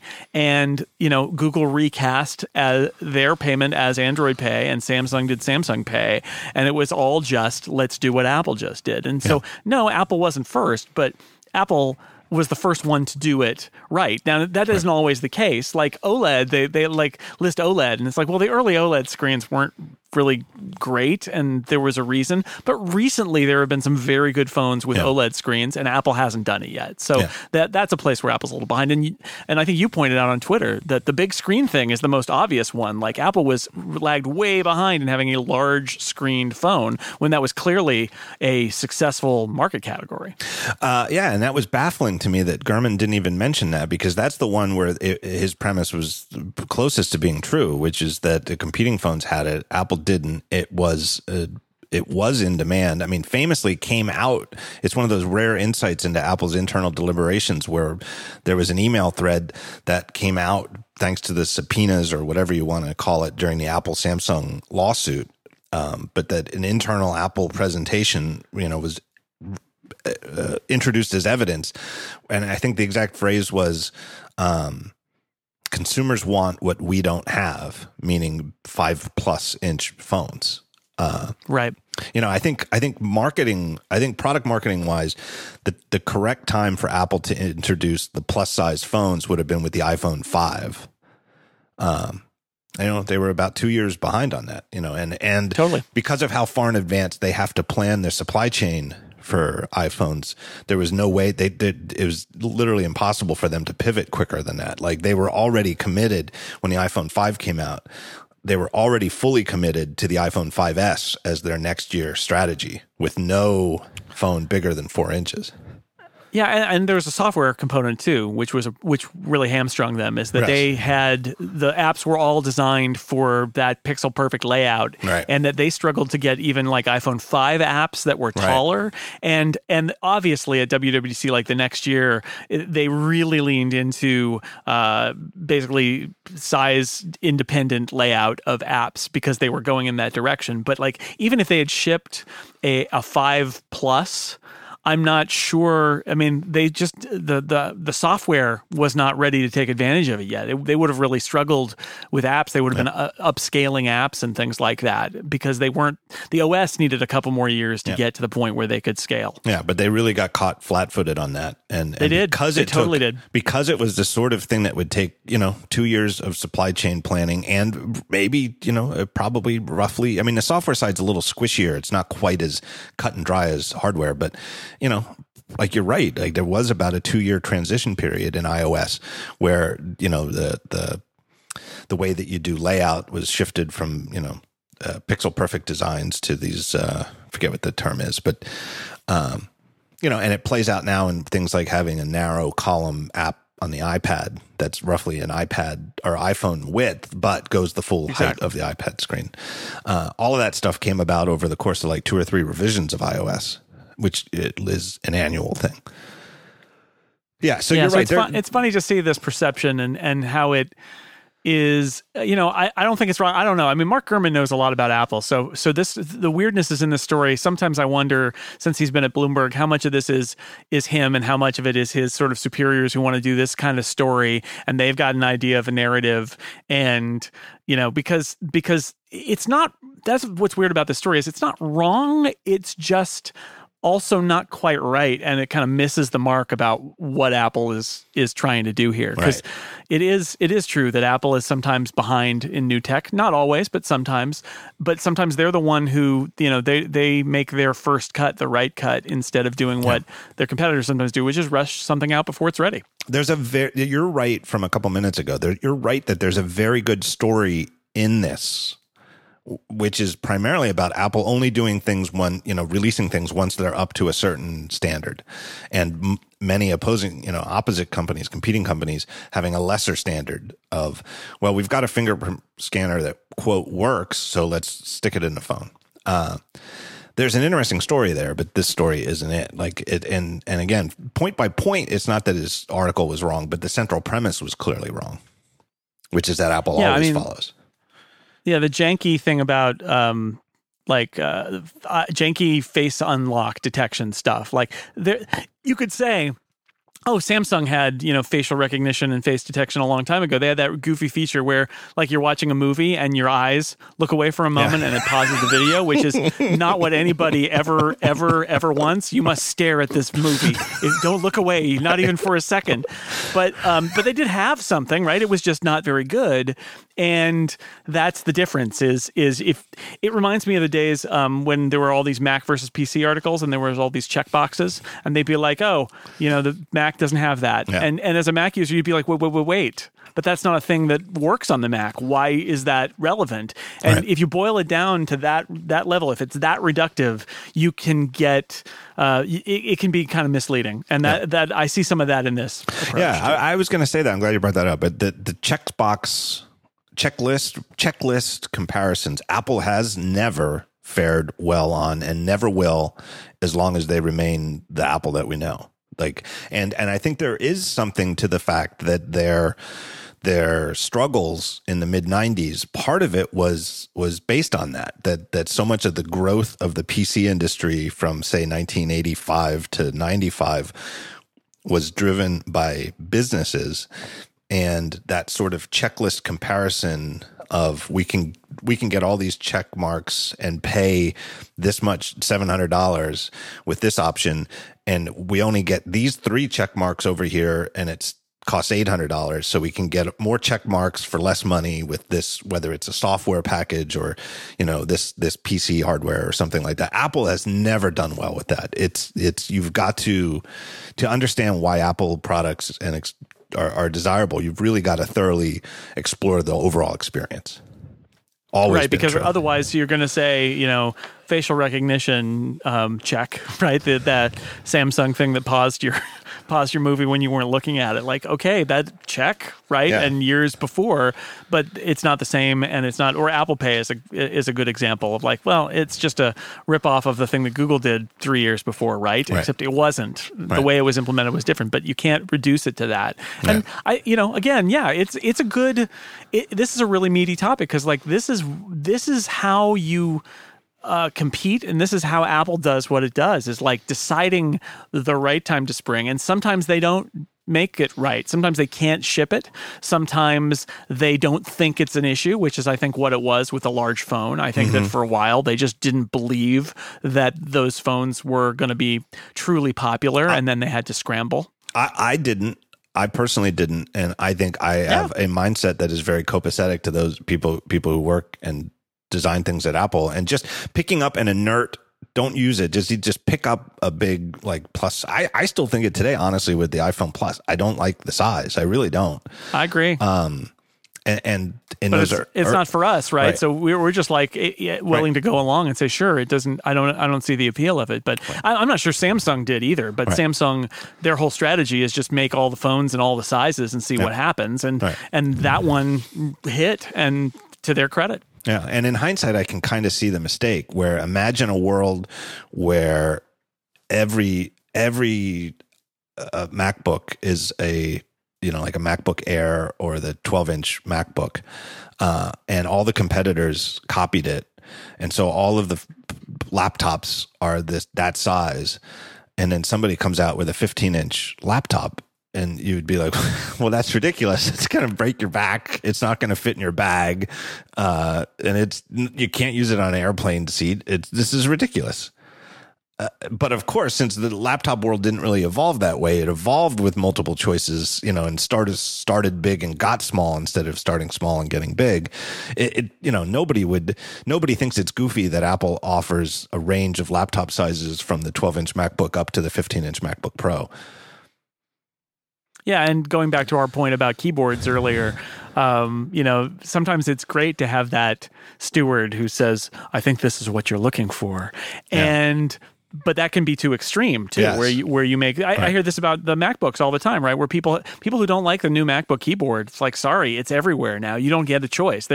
If you want a Mac laptop, you get that keyboard, and that's the end of the discussion. And I think the iPhone was very much like that, where some of it was the way the operating system was set. The apps were so great, but they were all tied to that very particular screen real estate, and the OS needed to be updated, and the apps needed to be updated to change it. So that was part of it, but part of it was Apple, the original iPhone did so well that Apple's like, well, we nailed it. This is the only phone we need to make. And it took Apple quite a while to realize maybe we need more sizes of iPhone, just like we have more sizes of laptop. And it took them too long. Yeah.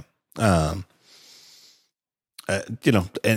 at their best, Apple is solely focused on experience. And that's really what it always comes down to. And so I can see, like, at a technical level, if let's say you and I are assigned to the team to make a phone that detects when you're looking at the screen and can pause a movie when your eyes move away. And imagine, like, it sounds like a cool project, right? Like to actually just the engineering of having, well, what kind of sensors do we need? Is a camera good enough? Do we need some other sensor that can specifically, look at like some kind of, like retina scanning type thing, or, do we need infrared? What do we need? And get the hardware working. And then you get the software, you just blindly go and get it all working. And imagine you get it working like perfectly. And it's like every single time you avert your eyes, the movie pauses, and it's like high fives all around. This works great. And then you just ship it in the phone and never really thinking, like, is this actually a desirable experience? Which it's not. Right? You've done all this hard work, and I don't even know, because I didn't have that phone, so I don't even know if it was actually very accurate technically, but let's just give them the benefit of the doubt that they solved all the technical problems and got it working as perfectly as it could be, like as well as Touch ID works for fingerprint sensing. They've just created a feature that sounds like hell on earth. Yeah, it's a brilliant piece of technology, and is not how anybody actually wants to use it. And you're right. That Apple at its worst, that's what happens. But Apple's culture is built around not letting that kind of thing happen. The technology for technology's sake. It's like, why would somebody want to do this? And you start with that. Although I have to give lots of people credit, because the iPhone 7 removing the headphone jack is apparently now a feature to be emulated, except for the Leico phone, which really trailblazed that category by not having a headphone jack. That might have been the biggest eye roll in Gurman's article, was not giving Apple credit for removal of a headphone jack. A, calling it a feature, and B, not giving them credit for trailblazing that, when the example was a company that literally nobody on earth had ever heard of. Like, there's people who work at Leico who'd never heard of the company. Yeah. The eyeball tracking to pause a movie reminds me of, there's like a whole class of jokes like this of people getting sent to hell. Like the version I remember for some reason is some guy who's an avid golfer, has a heart attack and, feels his soul going down instead of up and thinks, oh God, this is terrible. I'm spending eternity in hell. And then he gets there and they welcome him. And first thing he gets is a brand new set of ping golf clubs. He's like, what the hell? And then they open the gates, and hell is an exact replica of Augusta National Golf Course. And it's just in beautiful condition, and the weather is perfect. And the devil's there to greet me. He's like, what's going on? This is hell? And the devil says, oh, yeah. And he says, "You want a tea time for tomorrow?" And he's like, "Sure, that'd be great." And he's like, "All right." And he's checking out the bag, and he goes, "Where do I go to get golf balls?" And the devil goes, "Golf balls?" Right? It reminds me, like, you get sent to hell and like they give you a phone and you can watch all the movies you want, but every time you move your eyes away, it's going to pause. Like it just sounds like it's on that spectrum of, Clockwork Orange, right? Yeah, exactly. Right. You got. All right, let me take a break here and thank our next sponsor. It's a brand new sponsor of the show. I'm very excited about this, and I think they have a very interesting, very innovative product. It's a company called Aftershocks, and they spell it AFTERSHOKZ. Aftershocks makes headphones, and they work by bone conduction. I'd never even heard of this before, but the way it works is that they have small transducers that rest in front of your ears. They don't go inside your ears like earbuds, and they don't go around them like most big headphones. And what they do is they send mini vibrations through your cheekbones directly to your inner ear, bypassing your ears and eardrums. Now, that sounds like it wouldn't even work. I remember reading this. They sent me a pair, and it's kind of amazing. Like the first second or two, it's like, whoa, what the heck's going on? And then you get used to it, and you just hear very clear audio. So unlike every other kind of headphone, bone conduction leaves your ears completely open with nothing in them. And there are some major, major benefits like this. This means that if you're using them in an environment where you want to hear the outside world to some degree, like if you live in a city like I do and you want to be able to hear traffic and stuff like that while you're listening to stuff, you hear more of the outside world with these than you do with in-ear earbuds. Another one, and this is huge, and I know that there are tons of people out there like this who just can't wear earbuds. It either physically hurts their ears or they don't stay in and they fall out because there's a million different shapes of ears and stuff like that. Aftershocks headphones don't have this problem because nothing goes inside your ear. They're great for exercise in hot weather too. They stay in place, and they're IP55 certified for water resistance. So any kind of like sweatiness or rain or anything like this, you do not need to care. They're designed for this. It's really an amazing technology. I really blows my mind that it's actually sending vibrations through my cheekbones and I can hear them. But really, that the fact that you can hear the sound from the outside world around you is just the game changer in this. Another one, I can just imagine if you're like a parent, and you've got like a baby or something like that, you want to be able to hear the baby if you're listening to stuff all day long. It's absolutely great for that. What's the downside? Well, the downside is they're not good for really noisy surroundings where you want to block out the surrounding sound. But there's all sorts of, that's what existing headphones are already great at. It's really, really great. They're wireless. That's the Trex titanium model, which they sent me. Battery life is quoted at 6 hours of playback and 10 hours of standby.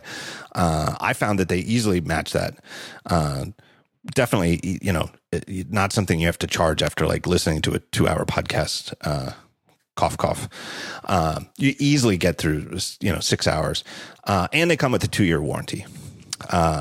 Aftershocks Trex Titanium, they retail for $130. But you, dear listener of the talk show, can snag a pair for just $99.95. Let's call it $100 by visiting tts.aftershocks.com. That's TTS for the talk show.aftershocks.com. I think that's the first sponsor that I can recall that used a what do you call that? A domain name thing instead of a /TTS. So that's pretty clever right there. So my thanks to Aftershocks for sponsoring the show. And if you are the type of person who is totally dissatisfied with over-the-ear headphones or in-ear earpods, I implore you to check them out because it totally works. It is really, really great sound. So my thanks to them for checking them out, or for sponsoring the show, I should say. What's next on our agenda there, Jason? It looks like, do we need to talk about favicons? Yeah, that was something I wrote about recently. I don't think we have to spend a lot of time on this, but I do want to, I just want to quickly say that I don't know, you might have been traveling when I wrote that article, but Oh no, that was right before I left because I wrote. Because you wrote about it too, right? I wrote a thing about whether they. For me, the core thing here, because I mean, the short version is Chrome shows the little favicon thing that's been around forever in tabs, and Safari doesn't.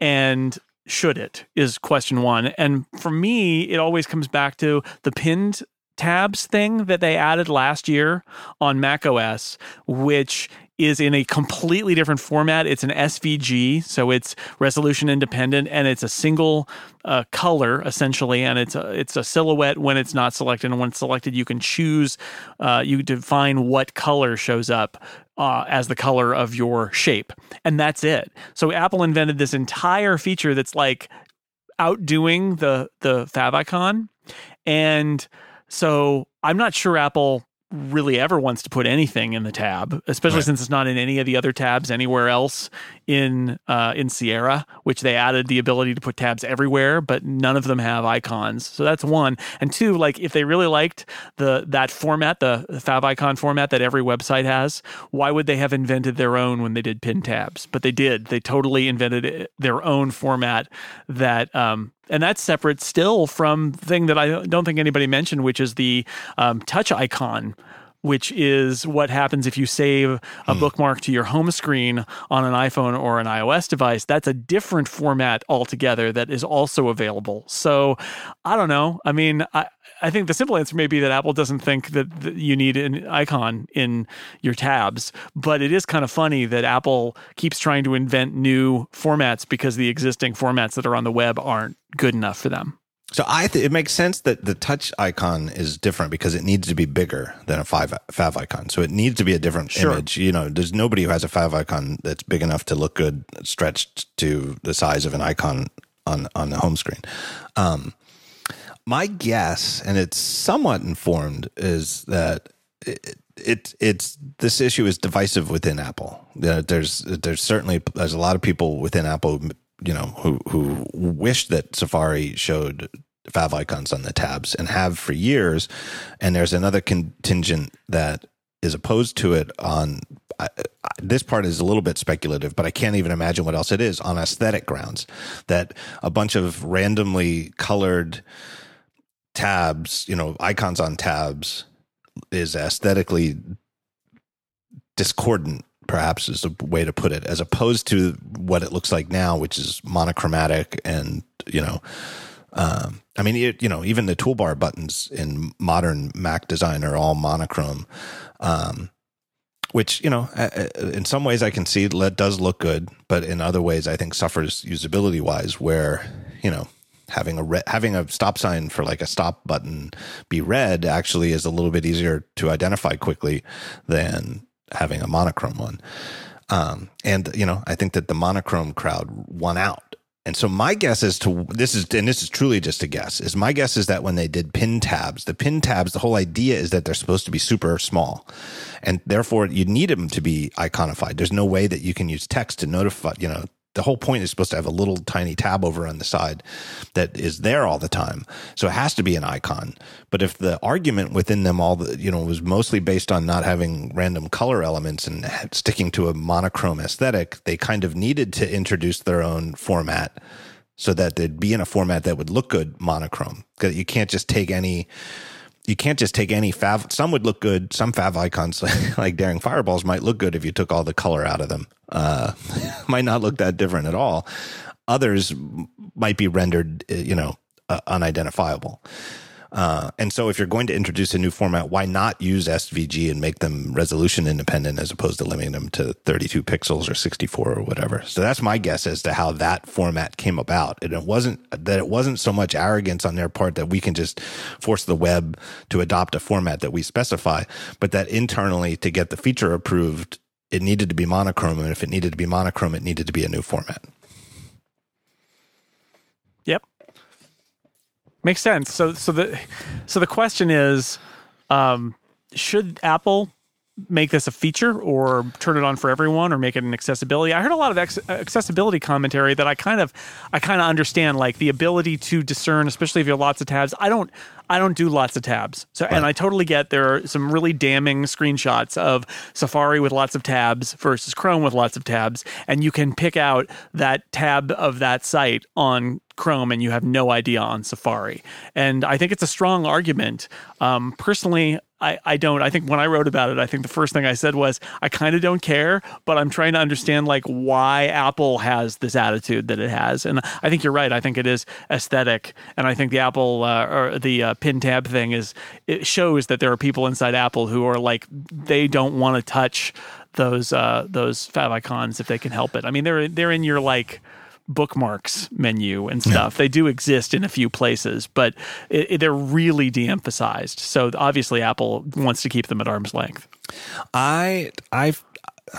I really hope that they do this. I mean, I went so far as to, write this article, pushing for it. But I was just blown away from when I first brought this up as to how many people wrote to me and said that they're using Chrome because of this. And they know about the battery life advantages of Safari, and or they would love to take part of Safari's better integration with iCloud, like with the reading list that you can send articles from any other app, use the sharing sheet and send it to reading list and then read them in Safari later. It just integrates better with an iCloud based lifestyle. They would love to do it, but they have lots of tabs open all the time and they pick them out by favicon and therefore can't use Safari. Really just this one issue. And, is that true or not? If 200 people wrote to me out of however many thousand people read the article and said that, is it really true that if Safari introduces favicons and tabs that these people would switch or give it a try? I mean, I can't prove that, but I got enough earnest emails from people that I honest to God believe that some measurable percentage of Mac users would switch from Chrome to Safari if Safari had favicons, at least as an option. And the option thing, I think, is key to it. Like, sure. And I heard from some people who are like, oh my God, I find those favicons to be so gross. I don't want them. So fine. I'd say definitely make it an option. Maybe even make it off by default. I mean, but just put a thing in the Safari view menu to show favicons and tabs.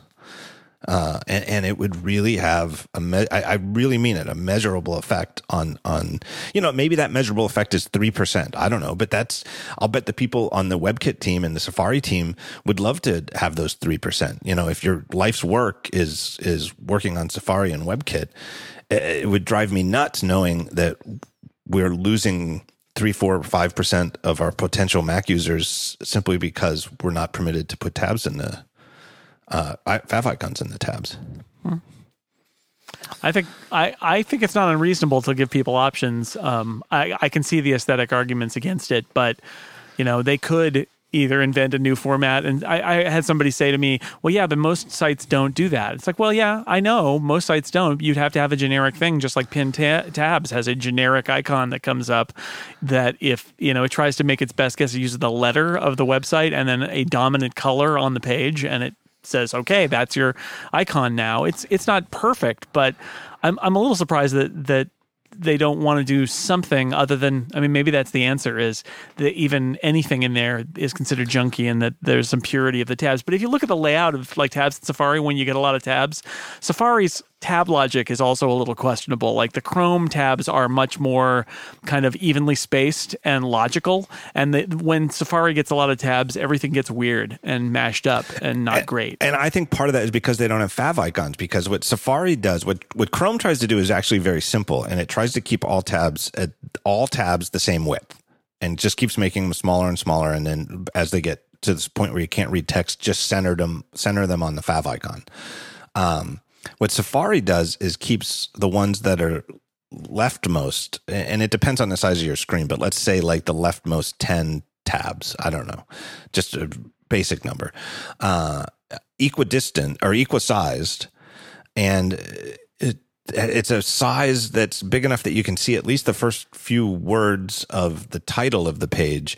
And then any additional tabs are on the left and are really, really small to the point where you literally, they're only a few pixels wide. And it's right. just and then you have to scroll. You basically have to swipe left or right in order to move through the tab bar.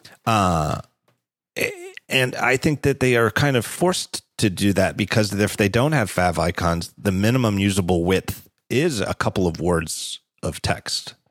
Whereas, so I think Safari does a better job with lots and lots. Like if you're the type of person who has 40 tabs in a window, I think the Safari design is better in that way. Insofar as that, I think Chrome does something ridiculous with that, where they have all 40 tabs and you only see a fraction of the fav icon. Like I think that to me, I think the ideal design would be something in between, where they shrink to about a generous size that would accommodate the fav icon and only the fav icon.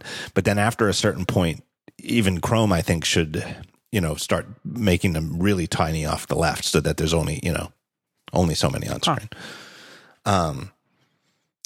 What else was I going to say about that? I had another point, but I think I've forgotten it. Anyway, I think they should do it. Oh, I know what it was. Right. It was people who wrote in and said, nobody should have that many tabs open. You should.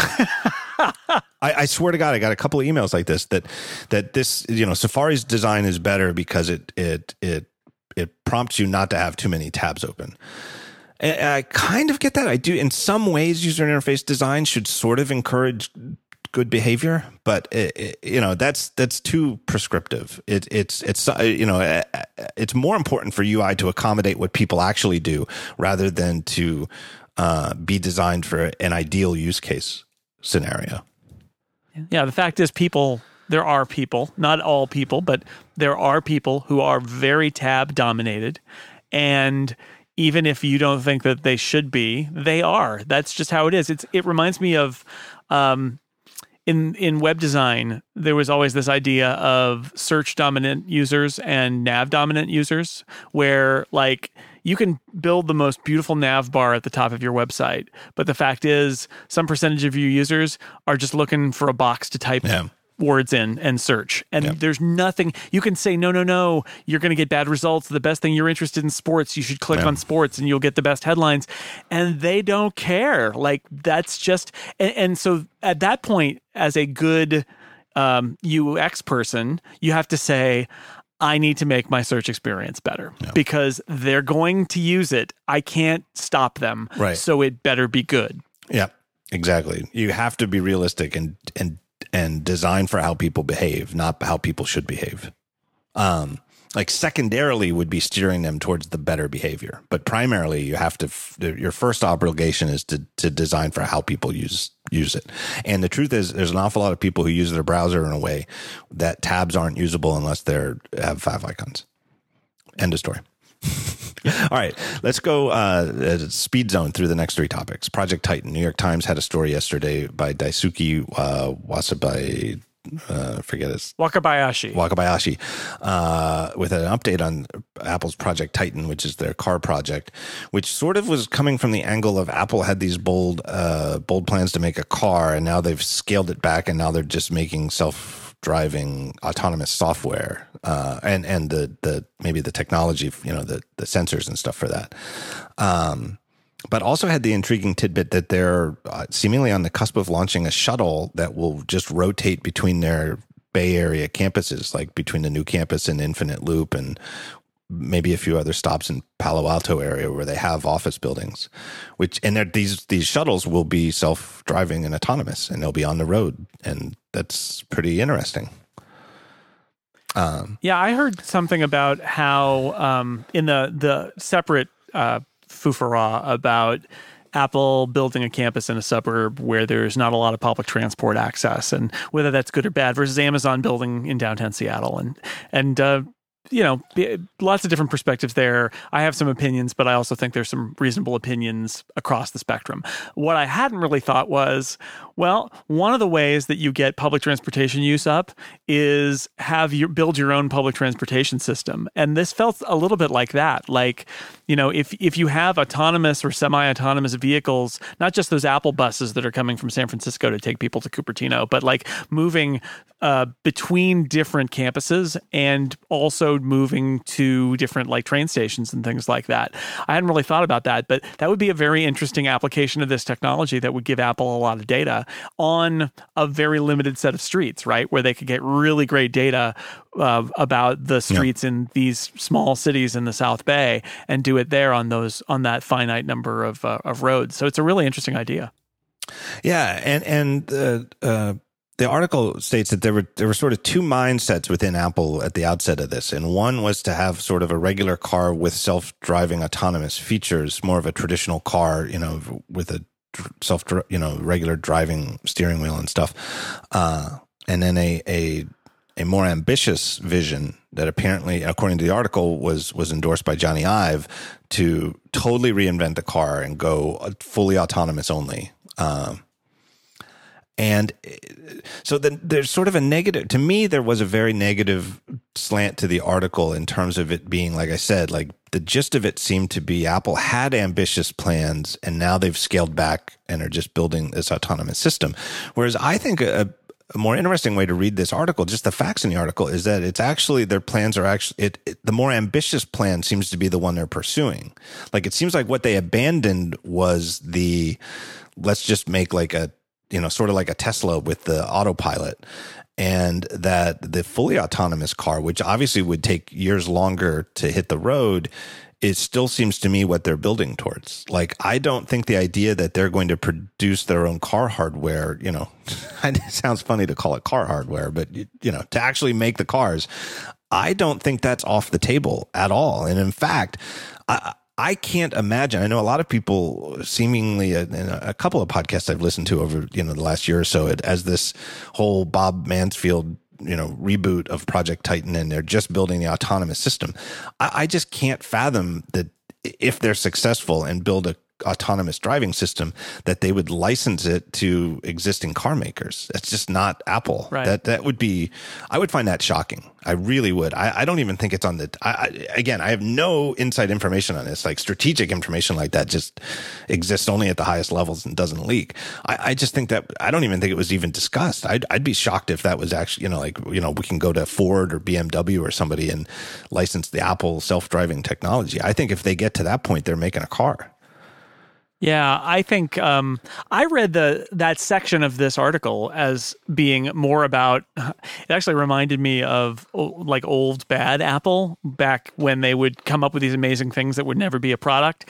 And I felt like the way I read it was that Mansfield was applying some focus to a project that lacked focus. Because the fact is, if you say, hey, we have maybe an unlimited budget, we have this incredibly rich company, it's got so much cash, let's reinvent the car. And then what they end up doing is like, let's design a door, and let's design an interior without a steering wheel or gas pedals, and let's investigate whether we can literally, not a metaphor, reinvent the wheel by using a spherical wheel instead of a traditional, radial car wheel. And I read that as being like Bob Mansfield came in and said, okay, stop. The core of what we're going to do is autonomous driving. Everything else is a distraction. Let's get this right. And then if we get this right, we'll put it in a car. Right. Let's not reinvent the entire car. Let's see what we'll do. If we get this right, let's see what we'll do. And it reminds me a lot. I'm not the first person. I'm probably the 1,000th person to make this direct analogy, but it sounds exactly like what Apple did with touchscreen technology, where Apple had people working on touchscreen technology for, I think, 10 years before the iPhone came out. And not specifically, famously, the basic thought was, well, some kind of tablet type thing. So it wasn't even a phone project, but it rather than bite off, like, let's create the iPad from scratch, it was, let's just see what we can do with touchscreens and then see what we can do from there. And I think you're exactly right that Mansfield's focus is, let's make a working autonomous system and then see what we can do from there, as opposed to, It looks like designers, and the article suggests Jonathan Ive himself, right, is very much into, we could completely reimagine the car. And then at some point it's like, well, let's stop. Let's go back to what we're really good at and get really good at that and see where it leads us, rather than trying to reinvent every single aspect of this car. I also think there was we talked about this on Upgrade a while ago, and then somebody pointed me to an episode of a podcast that's about, basically it's about Tesla, but it was that episode was about the Apple car. And one of the things that they suggested that I thought was really brilliant, and it really changed my mind about where Apple might go to this, is the concept that Apple might not sell a car. Apple might in the long run, be thinking about doing a car service. And the idea there is you sign up as a member of this car service, and when you need a ride, you call and an autonomous car comes. But the cars are all owned by Apple and they're maintained by Apple. And so Apple doesn't need dealerships. Apple doesn't need to sell a car. Apple just creates the Apple Car service of self-driving cars, which is where Uber is going too.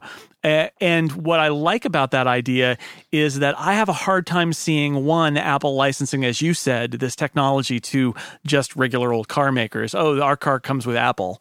Yay, nobody cares. And I also can't see Apple really like buying a car maker or maybe making, the closest I could come is like making a strategic investment in a car maker and having them build their car for them. But even then, like, are they going to sell it? Is Apple going to sell it? Is Apple going to build a network of showrooms? But if it's a service and nobody ever buys an Apple car, then at that moment, I thought, oh, I could see that. I could see Apple doing that because you can roll it out in specific regions, in specific cities. You can do a slow rollout and learn as you go and build. And at no point do you have to support and maintain somebody's purchased vehicle because it's a fleet and they all belong to you. And you don't know what car is going to get you when you press the button. You just know that a car is going to come pick you up or pick your kid up and take them to school or wherever. It's going to be an Apple car and it's going to be nice and it's going to integrate with, as soon as you get in, it'll pick up something from your iPhone and it'll have your music and, Exactly. Right. I could see that. That makes more sense to me. Yeah, I don't know.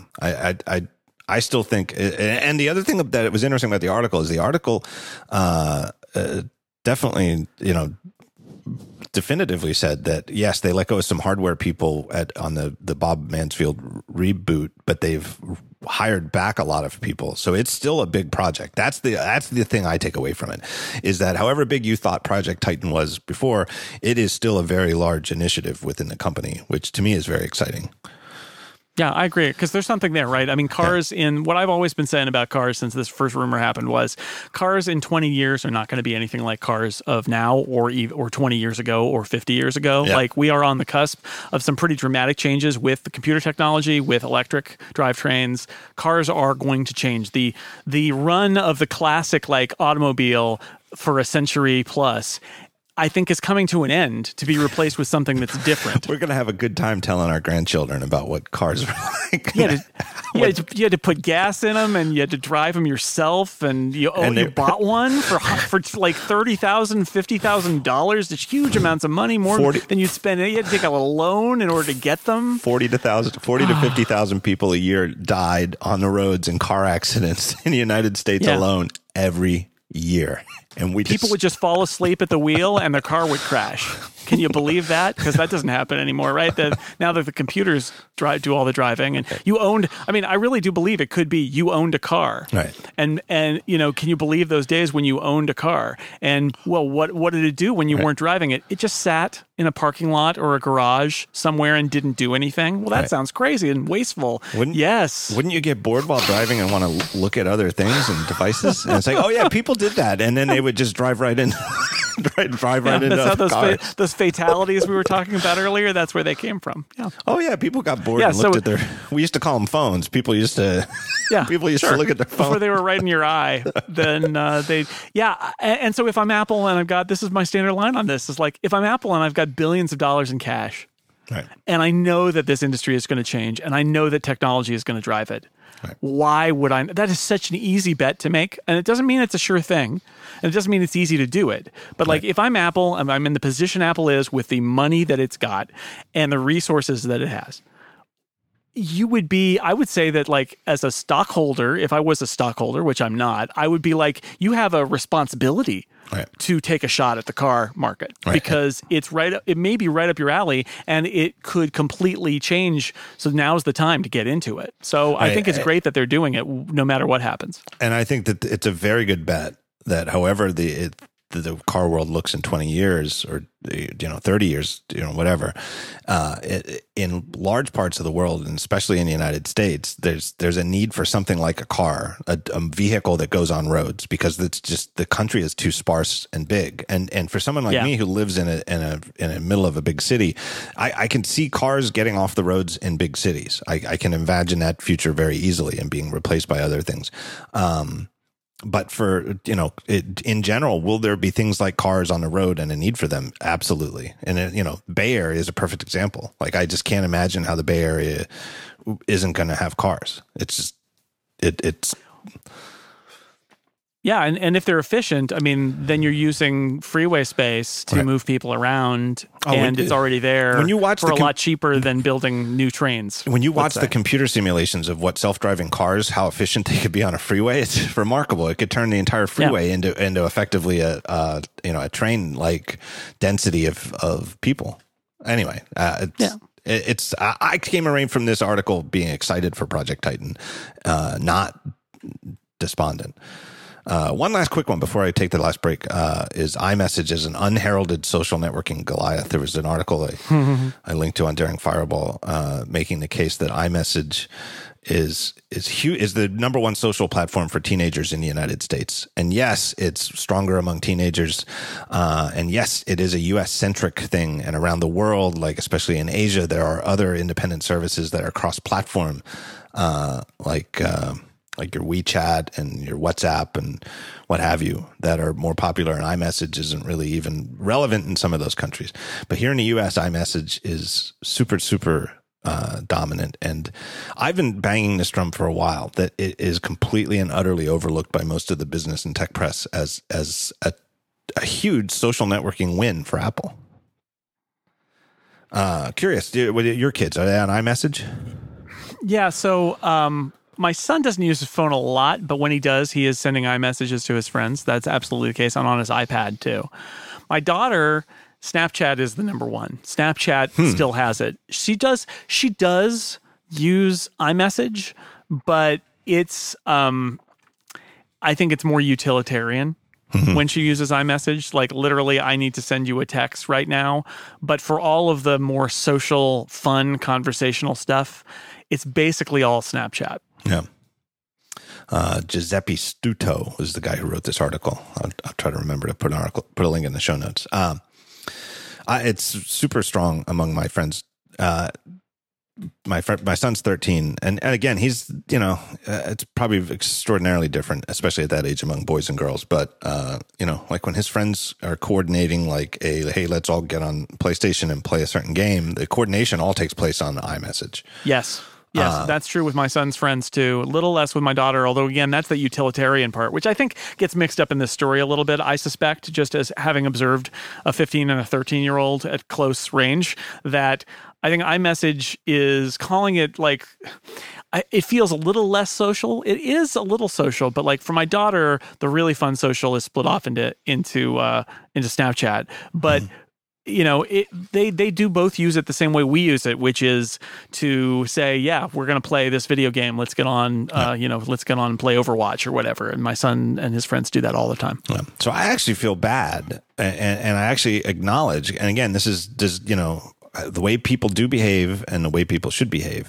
I agree that in an ideal world, the de facto messaging platform would be universal and cross-platform. The way email is, the way SMS is. I mean, SMS sucks in a bunch of ways, but at least it didn't matter if you were on Verizon or AT&T, you could still text each other. And so I actually think it, in a way, I don't say this as like, wow, this is great for the world. It's good for Apple. But I think it sucks that a kid who, and I think an awful lot of kids get like a hand-me-down phone. And if your dad's last phone was an Android and that's the phone you get, I think it sucks that you're out of your group chat, the group chats of your friends that are on iMessage. I think that sucks. I mean, I'm not saying that Apple is morally obligated to do iMessage for Android. And I totally understand the strategic value of keeping it a competitive advantage. And if there is some sort of peer pressure to get iPhones because your friends are using group chats on it. But it just, as a dad who remembers what it was like to feel left out certain times as a teenager, I think that sucks. Right. It's, but it's the way it is. And I think to deny that it's a huge factor in U.S. teen culture today is you're just being willfully ignorant. Yeah, and it's probably used as a tool to ostracize people who don't have iPhones, of course, right? If we're being honest about the way teenagers work, right? Mm-hmm. Like, just search Google or Twitter someday. Just pause the podcast and go search for green bubbles, and you'll find adults. You'll find adults complaining about how gross it is to text somebody from their iPhone and see green bubbles. It's, it is a thing. Anyway, I will take a break right here and thank our fourth and final sponsor of this episode, and it is our good friends at Fracture. Fracture is the photo decor company that is out to rescue your favorite images from the digital ether. Don't let your photos post them to Instagram, sure, but that's, it scrolls away and then nobody comes back to them, right? That's not how you keep mementos. Take your best photos, find your best photos a couple times a year, and go to Fracture and get them printed directly on glass. It's the most amazing thing. I know they're a frequent sponsor of the show too. You've probably heard me talk about them before, but if you don't have one, it's difficult for me to find words to really describe how amazing a Fracture print is compared to a traditional print that's on paper and then put in a frame behind glass. Like, printing the photo on glass really is like, it's even more, to me, striking, but similar to the difference from when iPhone switched from being an LCD screen behind a piece of glass to being, with an air gap, to being fused directly onto the glass with the iPhone 4. And you tilt the viewing angle and it looks like it's right there on the surface. It's amazing. What a great product, and what a great gift idea. It's such a great gift idea for anybody in your family to just print some photos of your kids or whatever, your dog, and give them out. Everybody loves to get one of these. Each one is handmade in Gainesville, Florida, from U.S. source materials, and the thing comes with everything you need to hang it up on the wall or prop it up on your desk. Really, it's just one of my favorite companies and my favorite products in the world. And I don't know anybody else who does anything like this. I don't even know if they have any competition. Really, it's just a remarkably unique company with a terrific product. You can get more information and save 10% off your first order by going to fractureme.com/podcast. Yes, that's actually the URL, fractureme.com/podcast. And then you can mention the talk show in their one question survey at the end when you place an order. And that one question is, where'd you hear about Fracture? So my thanks to Fracture. All right, we're running long. I have a few things I want to talk about, though. Okay. You recently, I just linked to it today, actually, but you posted you went on an 11-day road trip with your family. And I did. Your notes from the road trip crystallized like some vague thoughts that have been running in my head as to how things are changing. One of them was a segment, and that's the part I quoted, was Wi-Fi versus cellular, and that, you guys stayed in a couple of houses, rental houses and hotels, and that some of the houses had advertised, hey, we've got Wi-Fi in the house, and that sounds great. And then you got there, and like the one was backed by DSL. Like, I remember when DSL first came out, and DSL going from a modem to DSL was like, wow, this is like real internet. And DSL now feels like it's closer to like modem speed. Yeah, absolutely. That was like, DSL was the days when like it was like cool that you could download music over the internet. Like video, no, you can't download video, let alone stream it. Like, you look back, it makes you look back, and, we talk about the 15-year anniversary of Daring Fireball. Like 15 years ago, the idea that you could download high quality HD video fast enough to watch it as it comes was ridiculous. And so, like you said, like on your trip, like you guys burned through a big chunk of your monthly cellular allotment. That's exactly what happens to us whenever we travel now, for the exact same reason. Yeah, and it was rough because it was good. We're on one of the new AT&T plans now where they when you hit your limit, and it's a much higher limit than it used to be, but we hit it, and they don't just charge you $15 for another little block, which we would have gone through like $75 if that had happened, $100. The problem is that it limits your speed per device to like 128K Oh man. And that was brutal. That was really brutal. It kind of worked, but it was really awful. And what frustrated me is, for the vacation, what I wanted to do was call up AT&T and say, "Can I give you $50 just to be unlimited this month, and then we'll go back to our plan?" But they kind of don't want to do that. So I just kind of, and if they do, somebody let me know. But I found that they don't make that easy, at the very least, in doing it that way. The iPad makes that possible. Like, if you have an iPad cellular plan, you can burn through it and then just renew, so Amy did that. Amy's a huge iPad user, and she's on AT&T on her iPad. And in the midst of traveling, and again, in a rental house earlier, it was exactly the same situation. The Wi-Fi was it literally just went out randomly, like it was slow when it was on and it went out.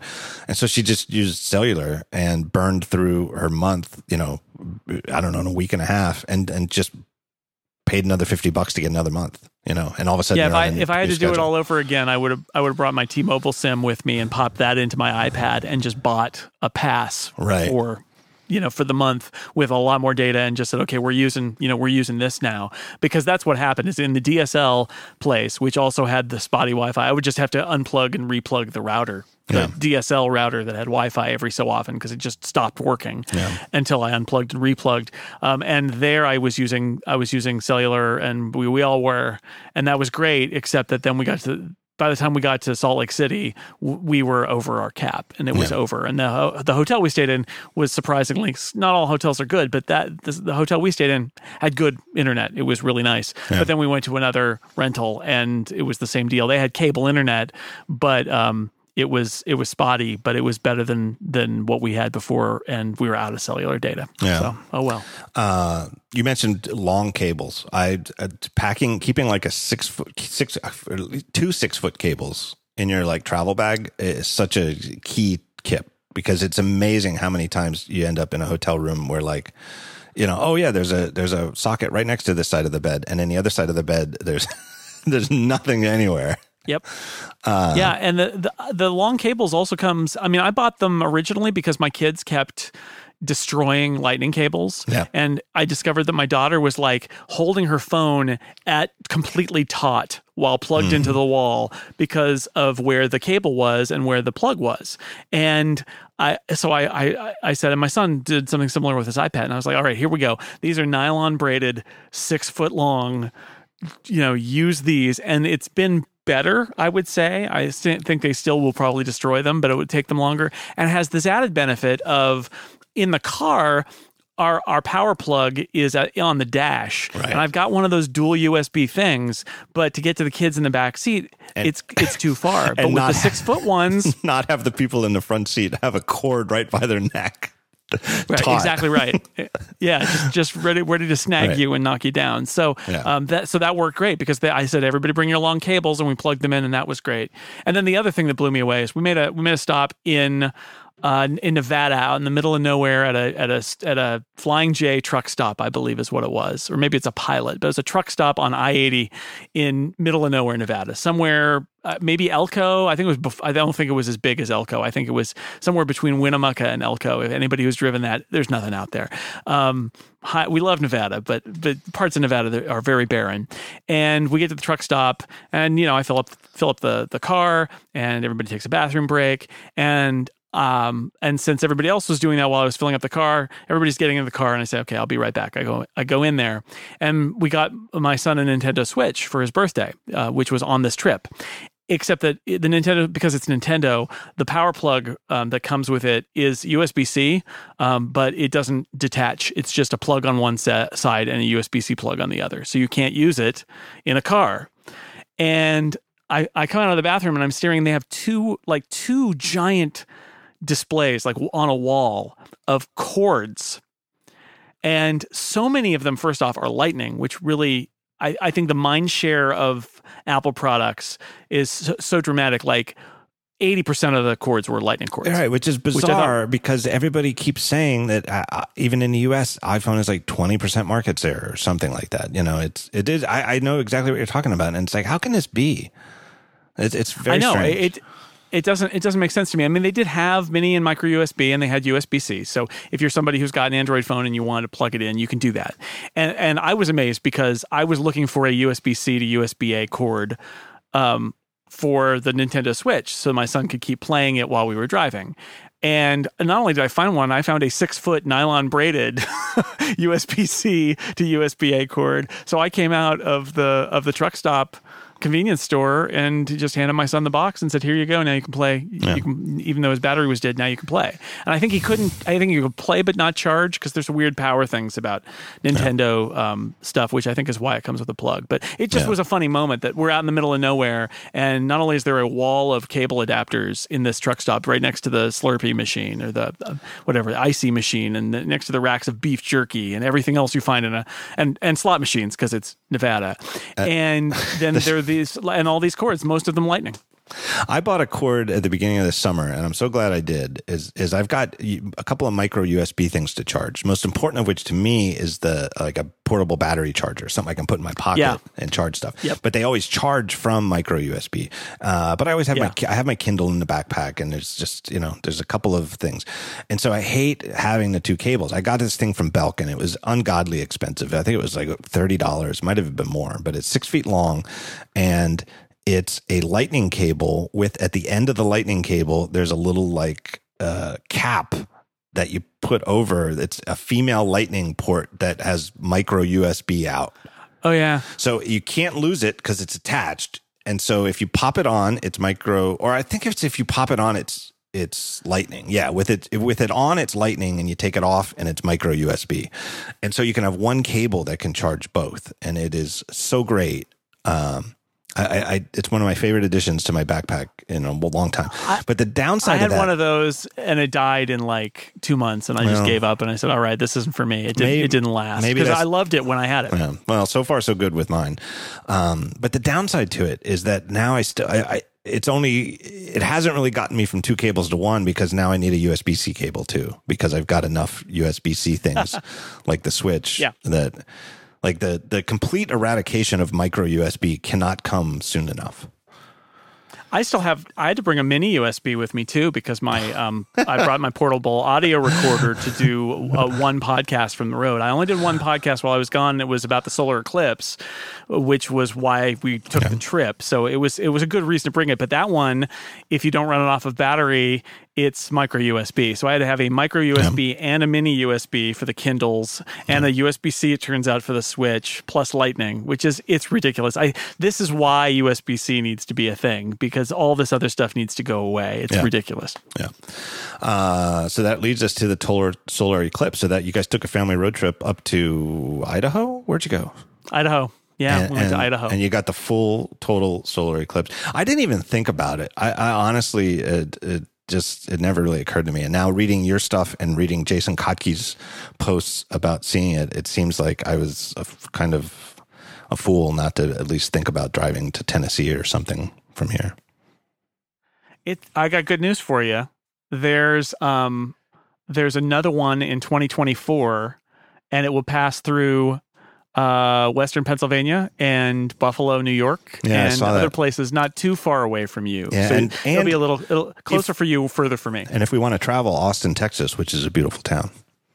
Oh yeah, you can go to Mazatlan, Mexico too. If you really want to do it right, you can go there. They'll have it too. All right, Speed Zone, because I'm really running out of time here. Letterman's going to have a Netflix series.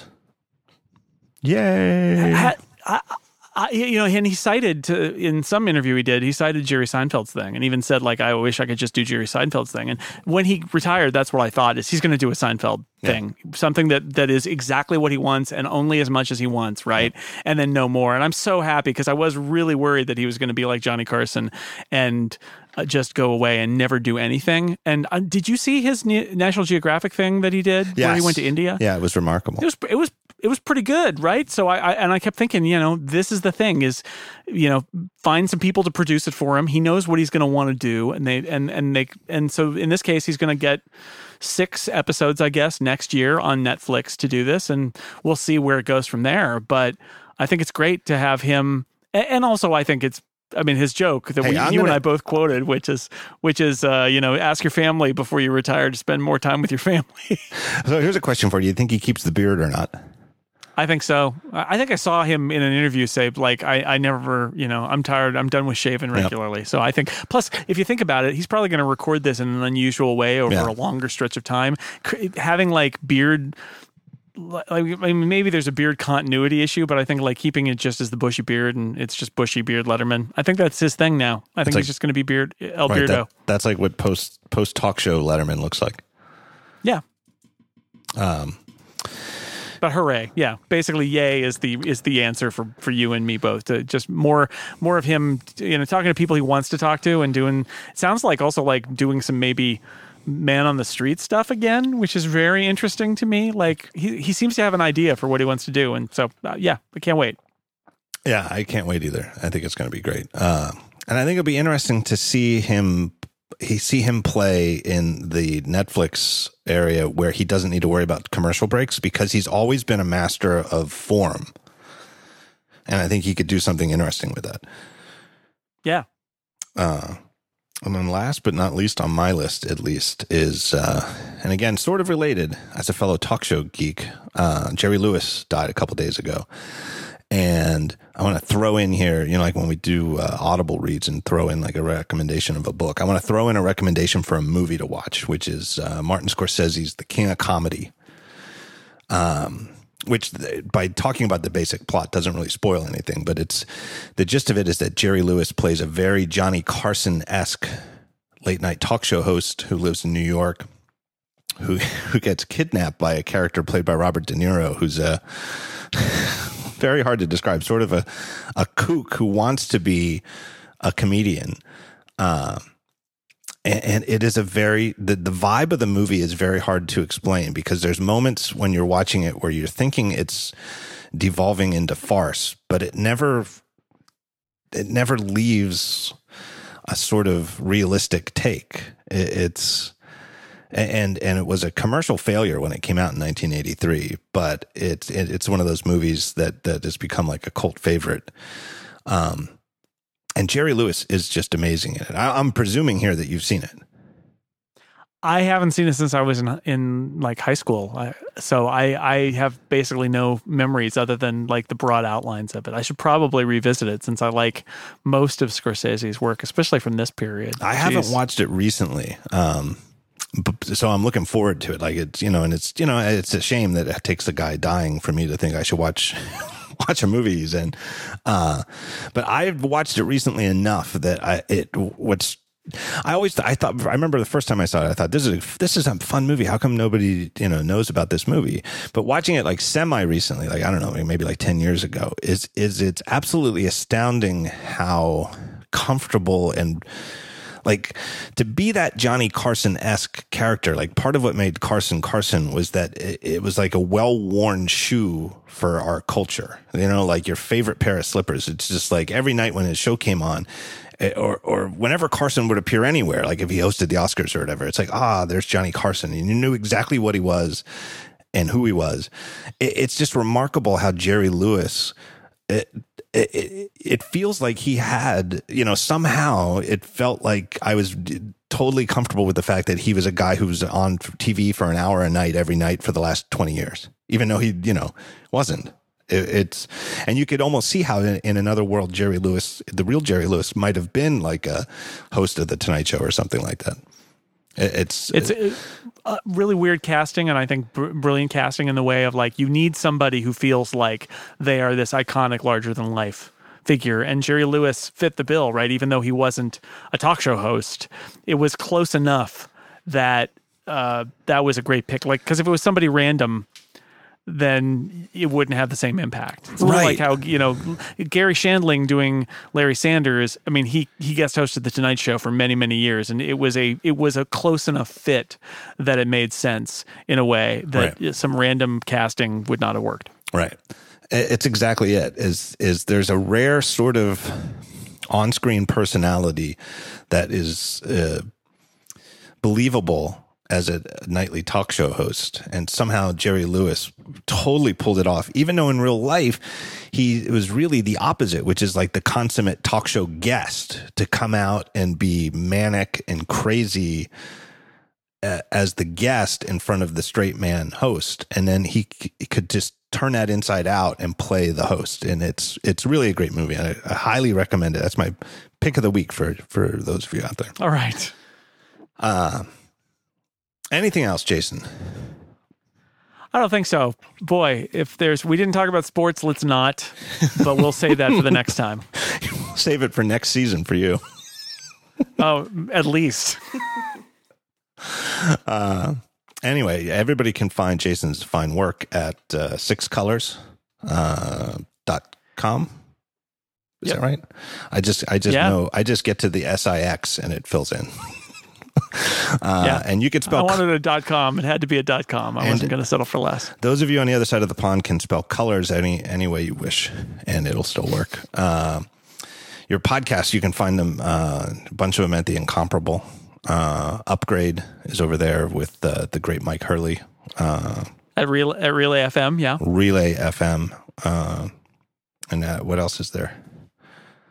There are many. I mean, basically, Six Colors will get you my writing, and theincomparable.com will get you my pop culture podcasting, and Relay FM will get you my tech podcasting, along with space and some other stuff. Yeah. And it's all great, and I really appreciate it. You and Mike have been doing a great job this summer. It's one of my favorite shows. It really is.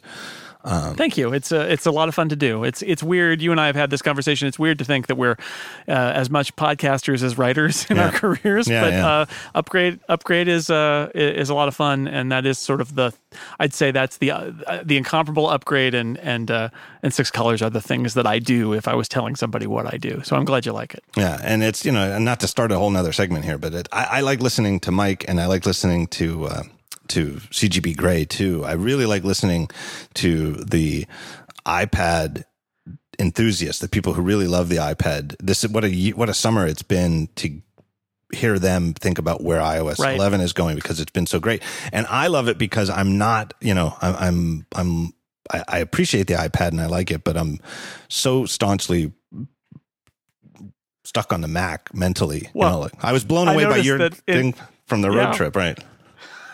that I didn't take a Mac with me for 11 days out on the road. That was I made that decision, and I noticed that your note on Daring Fireball gives you the heebie-jeebies to even think about it. I would just feel like I was walking around with that, like that nightmare you have where you forgot to put your pants on before you went to school. That's how I would feel every moment of the day. I'd be like, oh my God, what if I need a Mac?